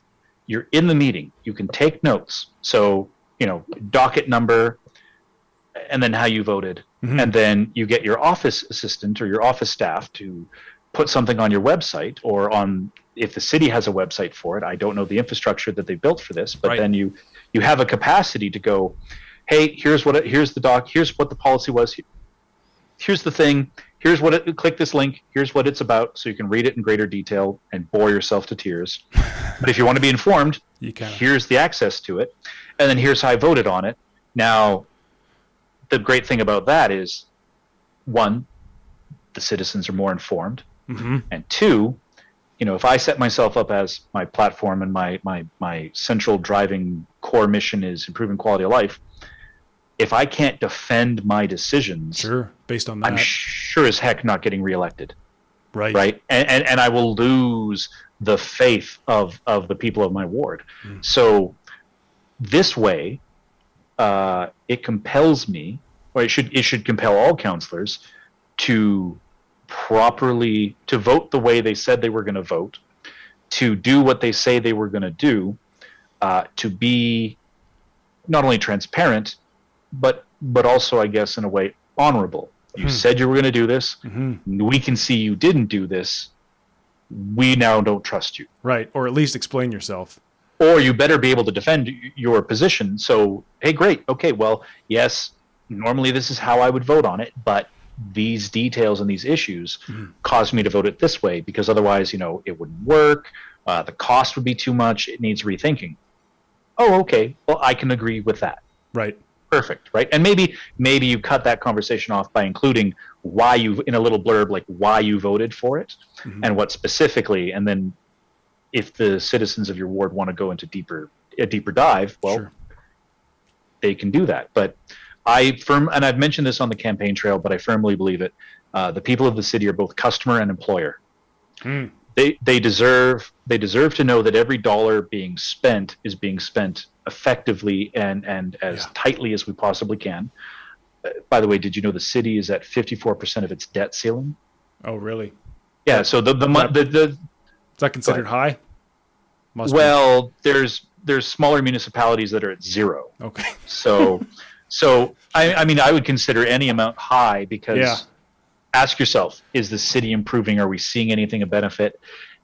It's not wrong for the city to borrow money, because the city gets a really good interest rate until, inevitable inflation. It doesn't get a good interest rate. But you want to borrow that money beyond what your taxes raise if it's going to actually create infrastructure or something that benefits the people, right? Sure. We'll borrow this money. We're going to take some years to pay it off. But hey, everything's better now, and you can directly feel that it's better. Yeah. But I don't think anyone can really point to anything in the city and say, we're really happy that this happened, or we feel like things have improved. So 54% debt ceiling, or 54% of our debt that we borrowed against the city, 54. Okay. That's, for what? That's a lot of money, especially when you consider that our yearly budget is around $4 billion. Okay. That's good to know. Well, what couldn't we have? The $4 billion with a B, that's a lot of money. Could we have spent it a little bit better? I'm sure you've already heard about the whole garbage collection in Edmonton versus Calgary, and Edmonton pays more. I don't know who negotiated the contract. I don't know how that contract was negotiated. I saw this on your site, yeah. Yeah, but that's, again, we don't know how things are. We only see the end result. We don't know how things were happening. But that's one of those examples of like core services, right? Like, so my second platform point on my flyers is efficient and effective delivery of core services, which is garbage, transit, roads, and lawn maintenance. Okay. They're not sexy, but if you do them right, everyone's happy. Yes. And maybe if everyone in the city, both employees and council, all the way up to the top to bottom, bottom to top, if everyone was doing their jobs well, then you'd know that, because no one would be unhappy, right? The regular citizenry wouldn't be disenfranchised. They wouldn't be unhappy. They wouldn't be frustrated. If you do your job well, no one knows you did anything at all. Right, but I can then look around and feel like I'm being looked after, or I'm in a place that's being maintained. Yes, and that's true. Okay, but you're right. You would see the results of all that, and you'd feel some pride. You'd feel happy. Sure. You'd like, yeah, this is a really nice place. But what I mean is, people rarely remember the good things that happen to them. They always remember the negative things, because of the negative things kick us out of our day. They kick us out of our stride. So what I'm saying is, if you went through your day with as minimal impact or frustrations as possible, you'd be like, what are those guys down at city council doing? Oh, they set it up so we could knock it out of the park, and everything runs smoothly. Oh, okay, good job. Now, do you think that everybody like you, who's a first-time runner, first-time candidate, goes in with this kind of, I'm not going to say, you're not naive, but you're very optimistic, and you're very like, you're applying a real logic and a real rationality to this, that then when you get into the shit, is it like, oh, like everybody, I don't know shit about politics, but everybody had big high hopes for Barack Obama. And of course, he wasn't able to execute on everything he said he would, because there's so many mechanisms at play and forces, right? The CIA and whatever else. Oh, sure. I think that, you go into it with optimism and idealism, and then you realize the soul-crushing grind of bureaucracy, and you're like, okay, I don't know how I'm going to affect change. I think you got to keep that kind of energy, that kind of optimism going, because if you're like, oh, I'm going to make some change, and you realize like, oh, I'm going to make incremental change, you can still make change, right? Progress is progress, no matter how small. So you just got to keep that in mind. You don't get crushed down by it. Maybe you're not going to solve all the world's problems, but can you tackle certain things? I know we haven't talked about it yet, but homelessness in the city is a big thing, and we can see its effects everywhere. Tent cities in the River Valley, tent cities throughout the city. And I would say, anecdotally, seeing the evidence of that, we're not doing enough to really resolve or fix anything, but we can't let ourselves get beat up. We can't let ourselves get too down on it. Just go, okay, but what we're doing isn't really working right now. Right. So we surround ourselves with too many people saying, well, here's why it's not going to work. Well, okay, let's go back. Tell me how it could work, right? Like, how can we make this work? Or do we need to rethink our plan? And don't come at it from a negative, combative direction, right? Because that, then welcome to provincial politics. It's just this is your fault and you made this mistake. Hey, you know what? Right. You're right. I operated on the best information I had. It was a mistake. How do we fix this? And then if you like, because people are going to be upset, so let them vent. Let them be heard and listened to. That's another thing, is whenever I'm not going to be one of these politicians. It's time for you to be heard. No, it's time for us to listen. Right, actively listening. It's a different, because I can have TV playing in the background, right, while I'm working on some paperwork. I'm hearing the TV, but I'm not listening. So it's time for listening, and it's time to also realize, like, hey, you know what? I made a mistake, or yes, this person made a mistake. We're human. Let's fix it, and let's work together to fix it, and let's be proud of our city, and let's try to help those people that have been falling through the cracks because the problem got bigger and bigger and bigger and bigger. Mm-hmm. And everyone got really frustrated with trying to deal with it. And they're not really sure how to deal with it. So I'm going to steal a line from a friend of mine, which is, how do you eat an elephant, Patrick? One bite at a time. One bite at a time. There you go. Now, I'm glad you brought up the homelessness thing, because we should go there before we... I thought you were going to mention the elephant thing. Oh, no. Okay. Well, the elephant thing, too. Oh, well, no, I leave the elephant alone, again, for personal reasons. I have... The elephant at the zoo is fine by me, where she's at. Okay, I noticed that my question was, what came to mind when I was on your website. You mentioned something about mental health care for all, or making mental health care more accessible. Are you in favor of, and are you in favor of subsidizing that, or making, or how do you do that? How do you make mental health care available for all? Okay, so the first thing you have to realize is that not everyone's going to want treatment, and you can't force people into treatment. So that's because when we talk about subsidizing healthcare or creating social programs, the first thing that people think of is like, well, that's going to cost money, and well, what's the point? They're not going to use it. Okay, sure, negative stereotypes, negative experiences. Let's just put that aside. So again, elephant bite at a time. So we have to define. We have to. It's such a big, complex issue. We have to break it down into smaller parts. So, what groups of homelessness are there? Oh, there's mental health, there's addiction issues, and then there's financial hardship. Okay, well, financial hardship is pretty easy to deal with because they just had some bad luck. So let's help them get their feet under them. Let's rehouse them. Let's come up with some kind of system that everyone can agree on.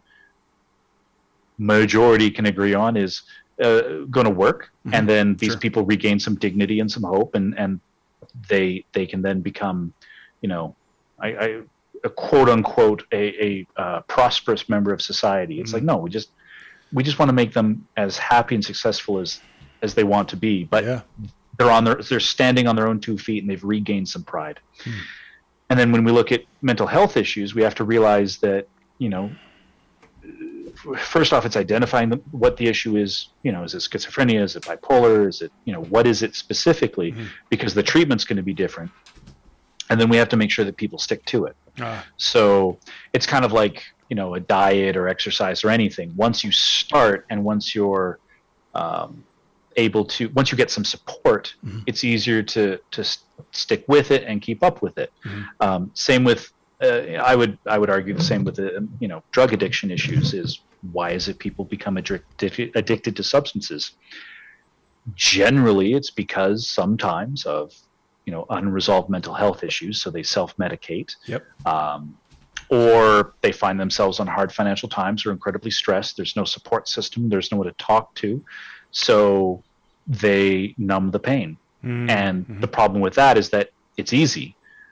And it feels like it works because it's like a placebo, right? For sure. It's not actually working, but you think it works, so you keep doing it. And now we're reinforcing negative behavior. So we need to reinforce positive behavior. We need to let people know that they're not forgotten. We need to let them know they will be heard. That there is some kind of light at the end of the tunnel. Now, that's all grand ideas. Let's go back to your question though. Should it be subsidized by the city?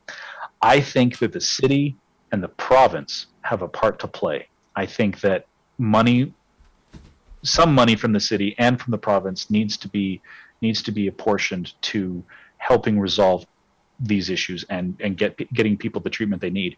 And it's an investment that's worth it, because if you take people who are currently, dependent on the system for survival, you get them their dignity and their hope back, which there can't be enough said about the effect that has on people and just the light it brings to them. As a small business owner, I can definitely say there was one time where I was up at 3 a.m. with anxiety. I thought I might have lost everything. I thought I'd made bad decisions, and there was no one I could talk to because I was just trapped in my own head. And then luckily things turned around and opportunities arose, and thank God I can pay myself again. Sure.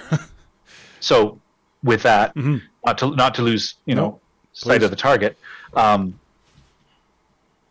I think we need to realize that investing in people, in getting them healthy and helping them through their demons and getting them back on track, that's a worthwhile investment, because then they're able to look after themselves. They're able to contribute something again. They're working. They're providing a service, no matter what it is, right? Like people dump on burger flippers or tradespeople like welders or plumbers. Right. Everyone contributes something to society in some way. So you should never make fun of someone's job, because they're doing something you need. So like, hey, I had a university degree and I took a part-time job, slinging paint. Yep. I didn't care. I had bills to pay. Mm-hmm. And in the end, I found a career that was fulfilling. I got to help people, which I enjoyed. Great. So, help people find the same thing, right? They'll find the thing that inspires them, that they want to do. And then this is now like the rational, logic, cold, heartless side of it. Now that they've got their life back in order, they've got jobs, they've got homes, now they're paying property taxes, which maybe means there's more people paying into the pot, less people taking from the pot to, survive. Maybe we could lower taxes? I don't know. No, but that's logical, and I think there's something to that, where it's like, why wouldn't you want to uplift everybody, even if you were a cold-hearted, ruthless capitalist? There's more people to exploit for the labor force.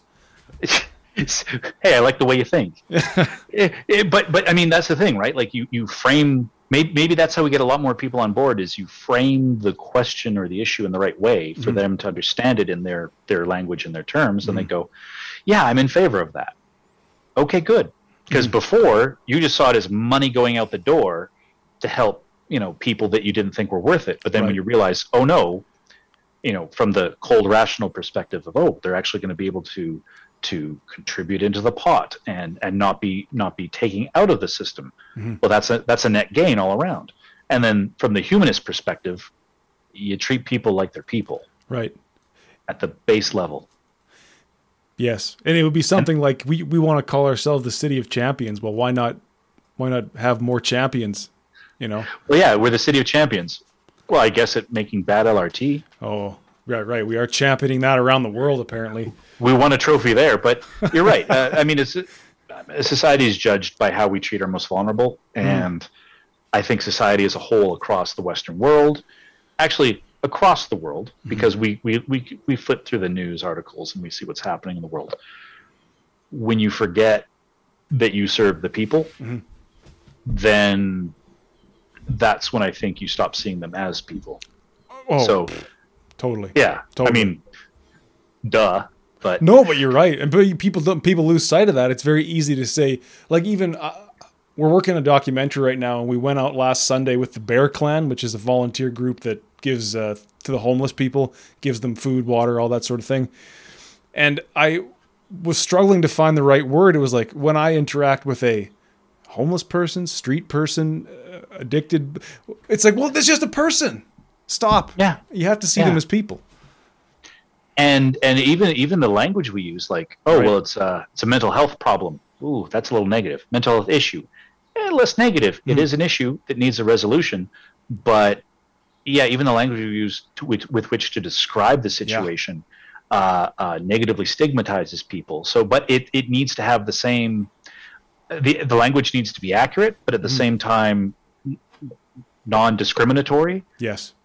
But also, I think with the right amount of oomph behind it to make people realize, I should care about this. Like, to say it's a problem, like I said, is it comes with it negative connotations. Whereas to say, it's an issue, means, it's just a thing to be solved. Then, like, we can work on this. It doesn't have the same, bad taste in your mouth as problem. And as say someone who's undergoing that. And we should probably, not that I'm undergoing, I should say, as like putting yourself in the mindset of someone who's undergoing that, they just want to be treated with dignity. Yeah. Maybe calling them, even issue is an issue, but it's like, I'm not a problem, right? Because then it becomes combative. Then it becomes, This is very important stuff that you're saying. Yeah. And I'm struggling to find the right word for it, because how do you convey the right amount of meaning and encapsulate what you want to say at the same time as respecting the fact that this is a human being you're talking about? Right. How do you do it? It's hard to do it because we use language to solve problems, the problem of understanding, I guess, right? So okay, I'm not going to call them a crackhead anymore, but they are a drug user. But, to your point, it's like maintain that dignity and see them as a person. And there's a person who needs some help to become a champion. Mm-hmm. Where couldn't have said it any better. Where are you with supervised consumption sites and safe drug supply? Now, that's often a provincial issue, but what's kind of your philosophy? Because this ties into the homeless and the crime and the mental health. So here's the best answer. This is an area that unfortunately I don't have enough information on. Okay. So I would be incredibly data driven. So I'd want to see the numbers. I'd want to see the data. If the numbers and data bear out that these things are beneficial and work, great, because they are moving the needle. They are, and I just realized that like, no pun intended or no joke there, like moving the needle. Sure.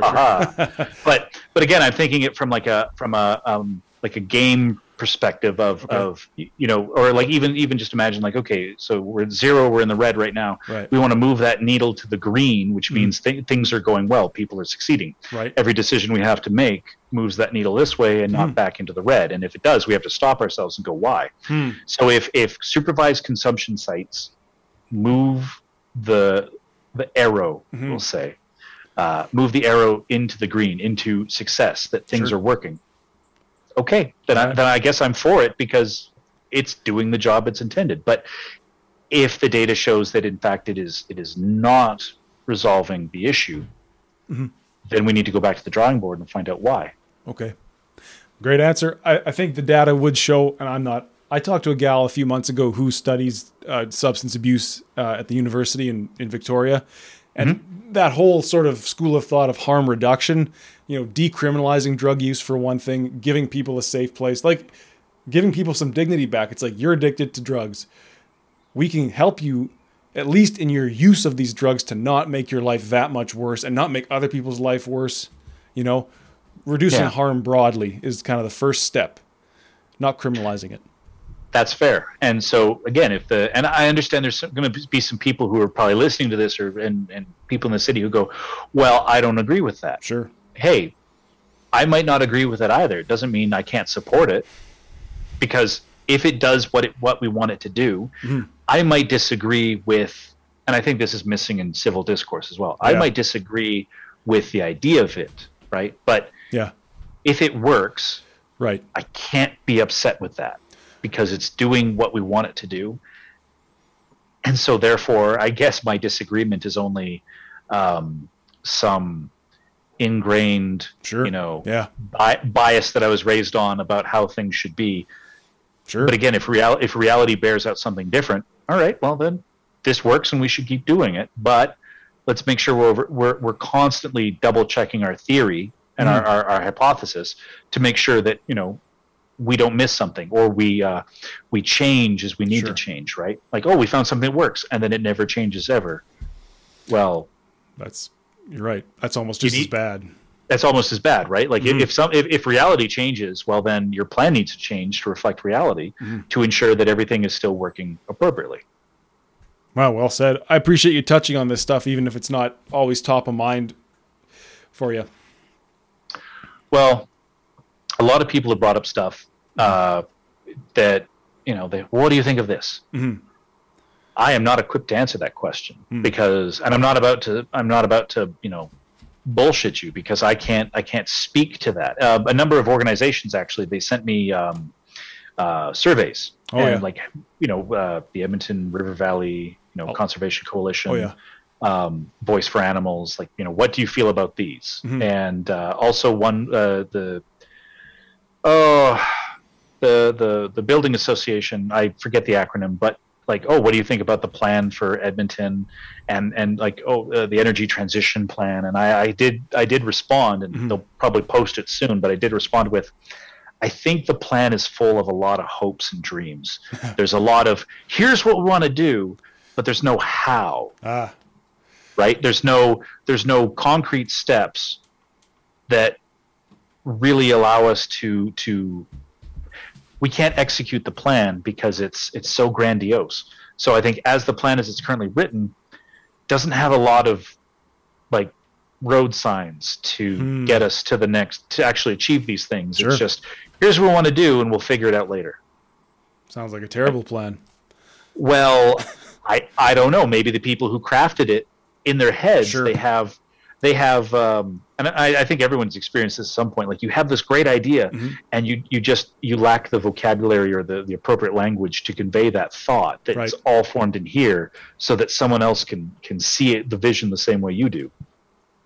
For sure. So then we get half realized ideas, and or we play some game of telephone where I tell it to you and you tell it to someone else, and that person's like, "Yeah, we're going to do that," and then I see what you told that person, and I go, "Well, that's not how I envisioned it at all." Right. But you have to be able to, I guess, explain the plan in a way that would make sense to someone who's completely foreign to it from the beginning. Like, here's the problem, here's the solution, and then here's kind of the path. Yeah. Here's the problem, here's the steps we're going to take, and then this. So problem, steps we're going to take, and at the bottom, here's the solution. And then so you see the steps that build to the solution, you go, okay, yeah, now I understand it. Right. Because if only because I feel like if you give them problem, solution, and then steps, you lose them.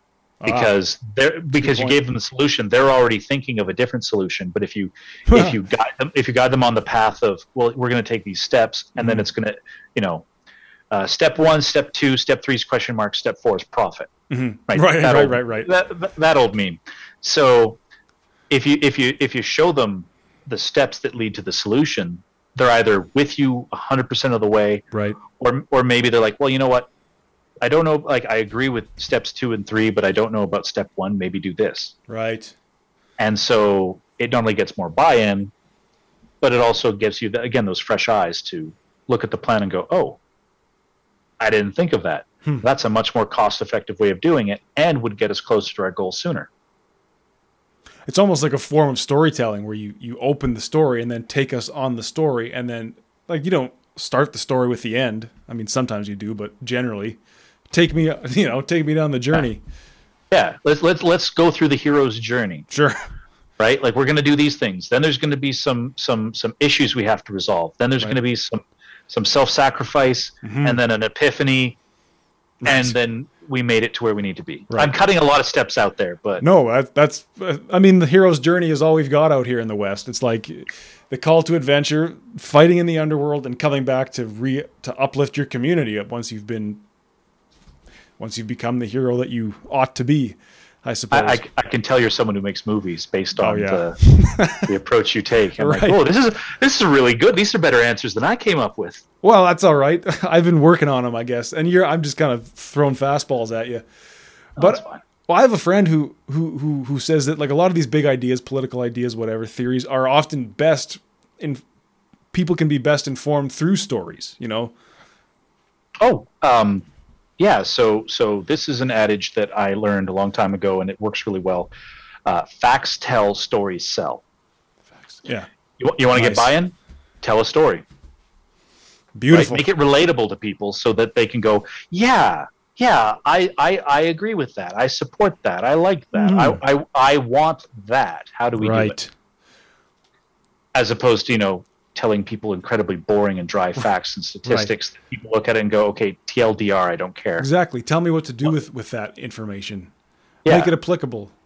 I wanted to kind of wrap up on something. You, on your site, mentioned flashy capital projects. I think one example might be the police campus that was horrendously over budget, maybe? Yeah. So, and I know why that's over budget, but that just comes from, like, there should be inspections being done on job sites to make sure that everything's being done according to specification. And that's going to cost a little bit more money to the builder, but and in this case the city, if you had those inspections all along the way, we wouldn't be over budget. There wouldn't be issues we'd need to fix after the fact. We would have been able to catch them before they became issues.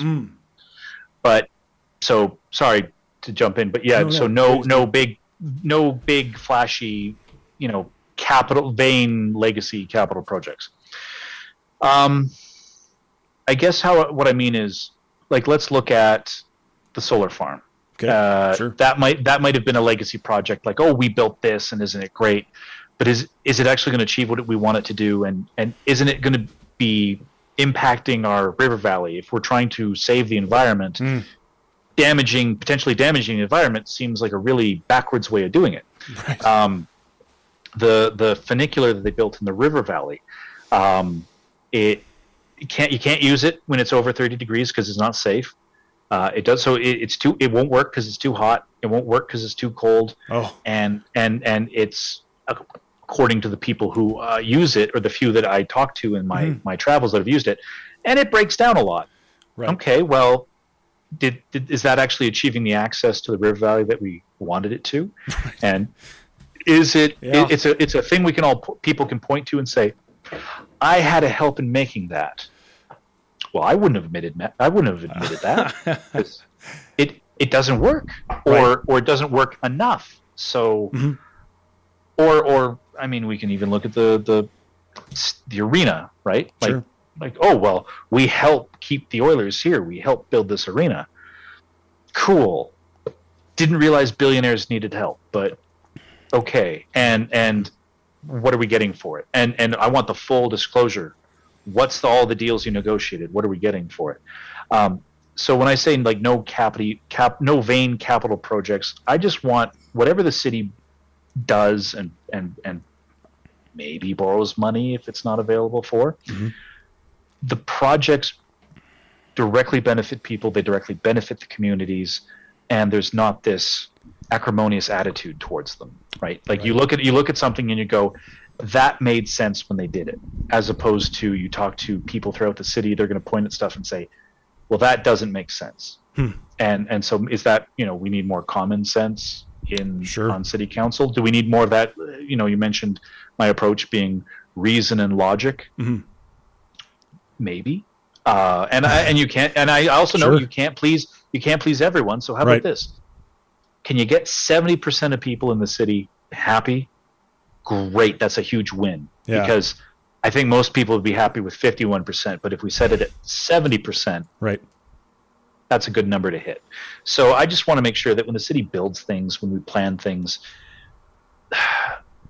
the people in the communities that they're supposed to be servicing actually look at them and go, yeah, that was a great thing. We're glad they did it. Instead of what seems to be the case of, we're not happy with this bylaw. We're not happy with this project. We don't know why they did this. We don't know why they did that. Things aren't the way they used to be, which maybe could mean, well, there was oversight in offices that made sure that the things we were doing worked. And then if we got rid of them for cost savings, unfortunately, you get rid of that inspection, you get rid of that oversight. Now there's problems, and you don't have people that can address them quickly or stop them from becoming problems.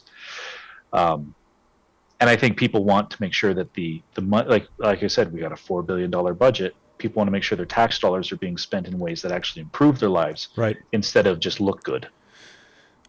For sure. Do you have a sense that you used the word legacy project? Like, do you have a sense that there's some members of council or the mayor pushes these things to say that, when I was in town or when I was in charge, we built the solar farm, we built the arena, we built, I don't know, the pile of silver balls by the White Mud, Oh, the talus balls. Yeah, I feel that. I do feel that some of the things that are done because it's something that they can point to and say, I was instrumental in doing that, in bringing that to the city. But that's the wrong reason to be a leader. That's the wrong reason to be on council, to be quote in patent. Like, obviously we've already talked about the limits of what council is able to do. So to say power, still power. It's still you're right. It's still power. It's the wrong reason to be in it. Right. It is. It is. So if your focus is on, okay, is this, we're going to build this big project. Great. Is it something I can point to and say, look what I achieved? Right. Or is it something I can point to and say, look how people are doing better? Right. No, you're absolutely right. I've heard that old saying that they say power attracts pathology. And I think definitely in larger offices of power, you're right. People go into that for the wrong reasons, for personal greed and ego, and maybe even evil. Well, some psychological research has showed that some of the most successful CEOs and managers are sociopaths because they only care about the end result and not about the people. Right. And there might be something about that about power as well and politicians. But not me. Not me. I'm trying to be a good politician. I was thinking everybody but you, I think. Well, I think there's a lot of people running for council that they're doing it, and especially with all these like first-time councilors, right? A lot of competition in some areas. Mm-hmm. There's a lot of people that just want to make a difference, sure, and that is incredibly laudable. And I'm not saying that because I'm one of them. I think that anyone who wants to do it is like, great, you care, right? You want to try and make a difference. Personally, I think, you run for federal politics. It's because you want to be so far removed from people that you don't actually have to hear them complain.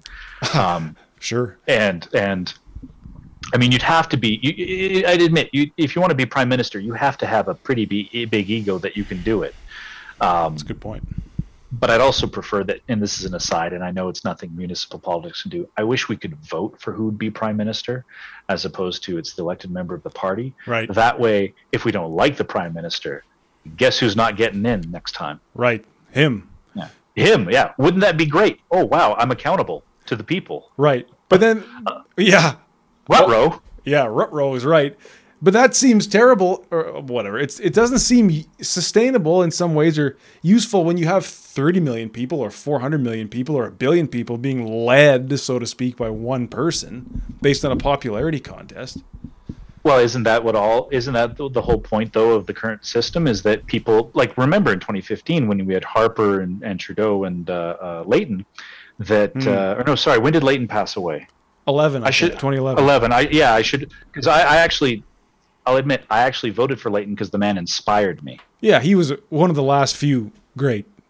Yeah, he was an amazing orator. He inspired me. Mm-hmm. But sure. you look at what happened in what happened in 2015, where we have this young, fresh, liberal leader, and he's talking about sunny ways, and we're going to make change. Sunny ways. And then you have Harper, who is being framed as like boring and dull and calculating, and it's like so it was a popularity contest. People were like, oh yeah, I want the new shiny thing, and oops, here we are. You're right. And yeah, so I feel it's a popularity contest either way, but at least if the people got a say in who the leader was, then they also get to say in who the leader isn't. So I wonder if only that small change would make people care more about Canadian politics. Like, okay, we're going to vote for our MP and we're going to vote for our leader, because then let's say an independent, right? An independent prime minister. He doesn't belong to any party. Well, now I'm really going to be an optimist here. Then that person builds around them a cabinet pulled from every party, which they would do anyway. Because you're why not, right? You're being elected independently from the party. Then you build the cabinet of not just who kissed ass the best, but who actually has the most knowledge and qualifications. So it's like, oh my God, we built a cabinet of people who actually know what they're doing and are qualified. Right? Wouldn't that be a good idea? Wouldn't that be amazing?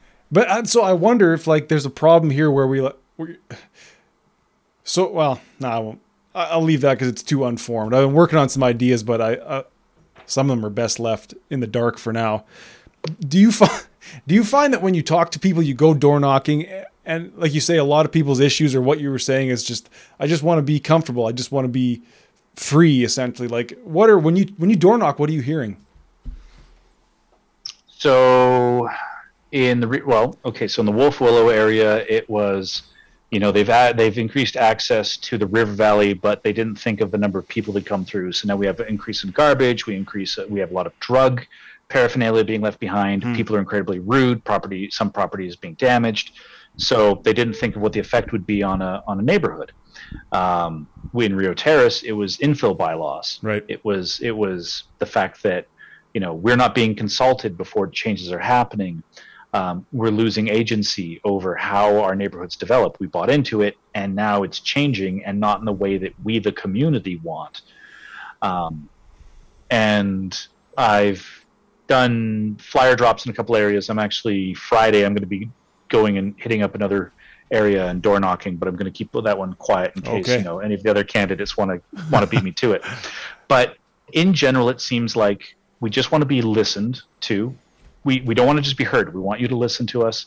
We want you to consult with us, and we want you to at least bring things up to us so that at the very least we can talk about it and all be equally unhappy. But at least you gave us the opportunity to hear from us and consult us, and not just consult us and then do it anyway, but actually go back to listen to us, and go back to council and say, hey, here's what I'm hearing. These districts in my ward would like to be exempt from, or they'd like an amendment to the bylaw so that, there is actual community input. So a developer can't just come in and do things. The community can actually shut them down and reserve the right. And sure, some people might say, well, what about the right of the business owner? And I'd say, well, there's one developer, there's 80 neighbors. Like, majority rules. If they don't want it, you don't get to do it. Do you think that's an issue? Because that brings me to that issue of the those transmission lines that are going up around our ward, Linwood, Elmwood, these gigantic fiberglass poles. Hamilton essentially motioned to have the extra cost of not burying them, or the cost of burying them. She motioned to have that covered by taxpayer money. That was rejected, and EPCOR just did what they wanted, or what they were allowed by the AUC to do, which was put these poles up wherever they wanted. I guess what I'm at, I bring that up because is there a sense of corporate bodies or regulatory bodies just not taking into account quality of life for people? I think so. I mean, I'm a big proponent of underground lines, because then, there's nothing for a drunk driver to hit. Right, or an icy road, so people aren't going to lose power or anything at the worst time. If we have a really bad storm, there's no power lines to go down because they're already secure in the ground. And if the conduits are built properly, well, then we can also just and of a sufficient size. If we've got to run bigger cables through to new developments, we can do so. So, yeah, maybe there's a lot of just some regulatory oversight that wasn't provided. Okay. Also, I wonder why city council would vote against something that seems common sense, like burying power lines and helping offset the cost, because you're only improving the city. You're only actually making people's lives better by doing that. Right. That's what I wondered too. And I was trying to really understand the issue. And it just sounds like in some ways EPCOR was just allowed to do what they wanted by a provincial body, the AUC. Yeah, well, I've also heard some people complain about the fact that EPCOR is kind of a arm's length from the city, right? It's a private enterprise, but it pays a dividend to the city, as opposed to once upon a time it was owned 100% by the city. Interesting. So, and I mean, the genie's out of the bottle, right? I don't think the city can buy EPCOR back or get control of it, because once it's arm's reach, right? So if we'll just kick a dead horse and go back to the solar farm. So EPCOR is asking for exemptions to certain environmental bylaws. The problem with that is if we say yes, then the next time they want to do something, we have a harder time saying no, because we've already set precedent. Yeah, so makes sense. I think that a greater eye to the future is needed to be able to look at what our decisions are going to impact in the future. Because yet, if we say yes to this, if someone else comes to us in the future and wants something similar, we don't have a leg to stand on to say no, because we let them do it.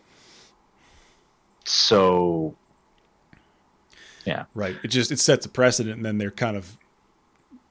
they're running the show at that point. Right. It's easy to say no until you say yes, and once you've said yes, now you have now it's a fight to draw a line in the sand, say no, and then justify it. So, I mean, you can use that for pretty much any subject, but true. Yeah, I don't know. I think just letting EPCOR just do what they wanted to in that regards. no one was thinking of the neighborhoods. It was probably more cost effective. It was for sure. And that's why they did it, as opposed to, well, this will actually be better for the future, as opposed to right now. Right on. Yeah. Dan, thanks for all the time that you gave to this and for speaking your mind on all these issues. Oh, Patrick, thank you for having me on. Is there anything that you feel maybe you'd like to get out there before we wrap it up, or anything people want to get in touch with you, or how, So the best way to get in touch with me is through email. Okay. And I will always return emails, or even if people want me to talk to them directly, I will always make the time to meet with them. Okay. I think I hopefully have stressed that with my position on outreach and actually listening to the people. Yeah. And I just hope that anyone who's heard this, they go to my website, they see my platform, they see my bio, hopefully they think this is a person who actually will listen, because I care. I legitimately care. And I just want to do the best I can. That's what we need more of, man.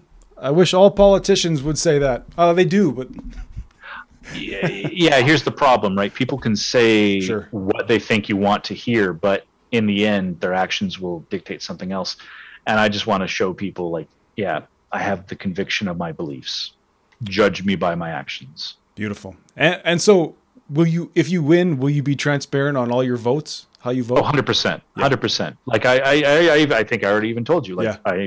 Because we have a ward budget, which will be, used to manage the ward. So hire office staff, and then during the meeting, take notes on, what we're voting on and how we're, like, obviously how we're voting. And then, or the office staff can just, like, request that information from, the attendants that are in council meeting, taking notes and punching everything in. Gotcha. So then the office staff just put that up on a website, whether it be city or personal.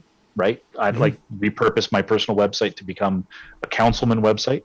And then, okay, hey, here's what I did and why I did it. And if you have if you have issues with it, please get a hold of me so I can explain why I can give you my justification for why I did what I did. Beautiful. Yeah. Well, best of luck on the campaign trail. I know it's ramping up here in the next few months. You're probably going pretty hard. Yeah, especially with the potential federal election maybe being called. They keep teasing us with that one. So I'm going to be spending the rest of August hitting the ground, door knocking, and September. And then I have no idea what I'll do in October, if I'll spend more time kind of figuring out, should I be door knocking some more, or what's the deadline for when I'm supposed to stop, right? Like whether there's an official one or an unofficial, common sense. This is okay. Just cool it. People have heard from you. Just sit back and hopefully the work you've done pays off. Right on. Well, best of luck. And hey, if you get in, maybe we can talk a little bit about what's going on behind the scenes in council. Oh, sure. Oh, and one last thing. Sure. Because I am born and raised in the ward. Go Rebels. Go Rebels. Well, I went to Chef, but we can fight about that later. Oh, it's on. It's on. Oh man, we should have started with that. I had friends that went to Shep. Honestly, it was good rivalry. No, I love it. I love to hear the pride. And thanks for all that, Dan. And best of luck and have a great night. Oh, well, thank you very much, Patrick. And I hope you have a great week. Beautiful. Thanks again.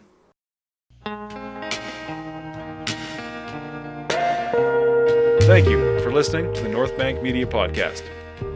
If you enjoy this conversation, please subscribe on YouTube and give us a like. If you're listening on Apple Podcasts, please subscribe as well and leave a 5-star review.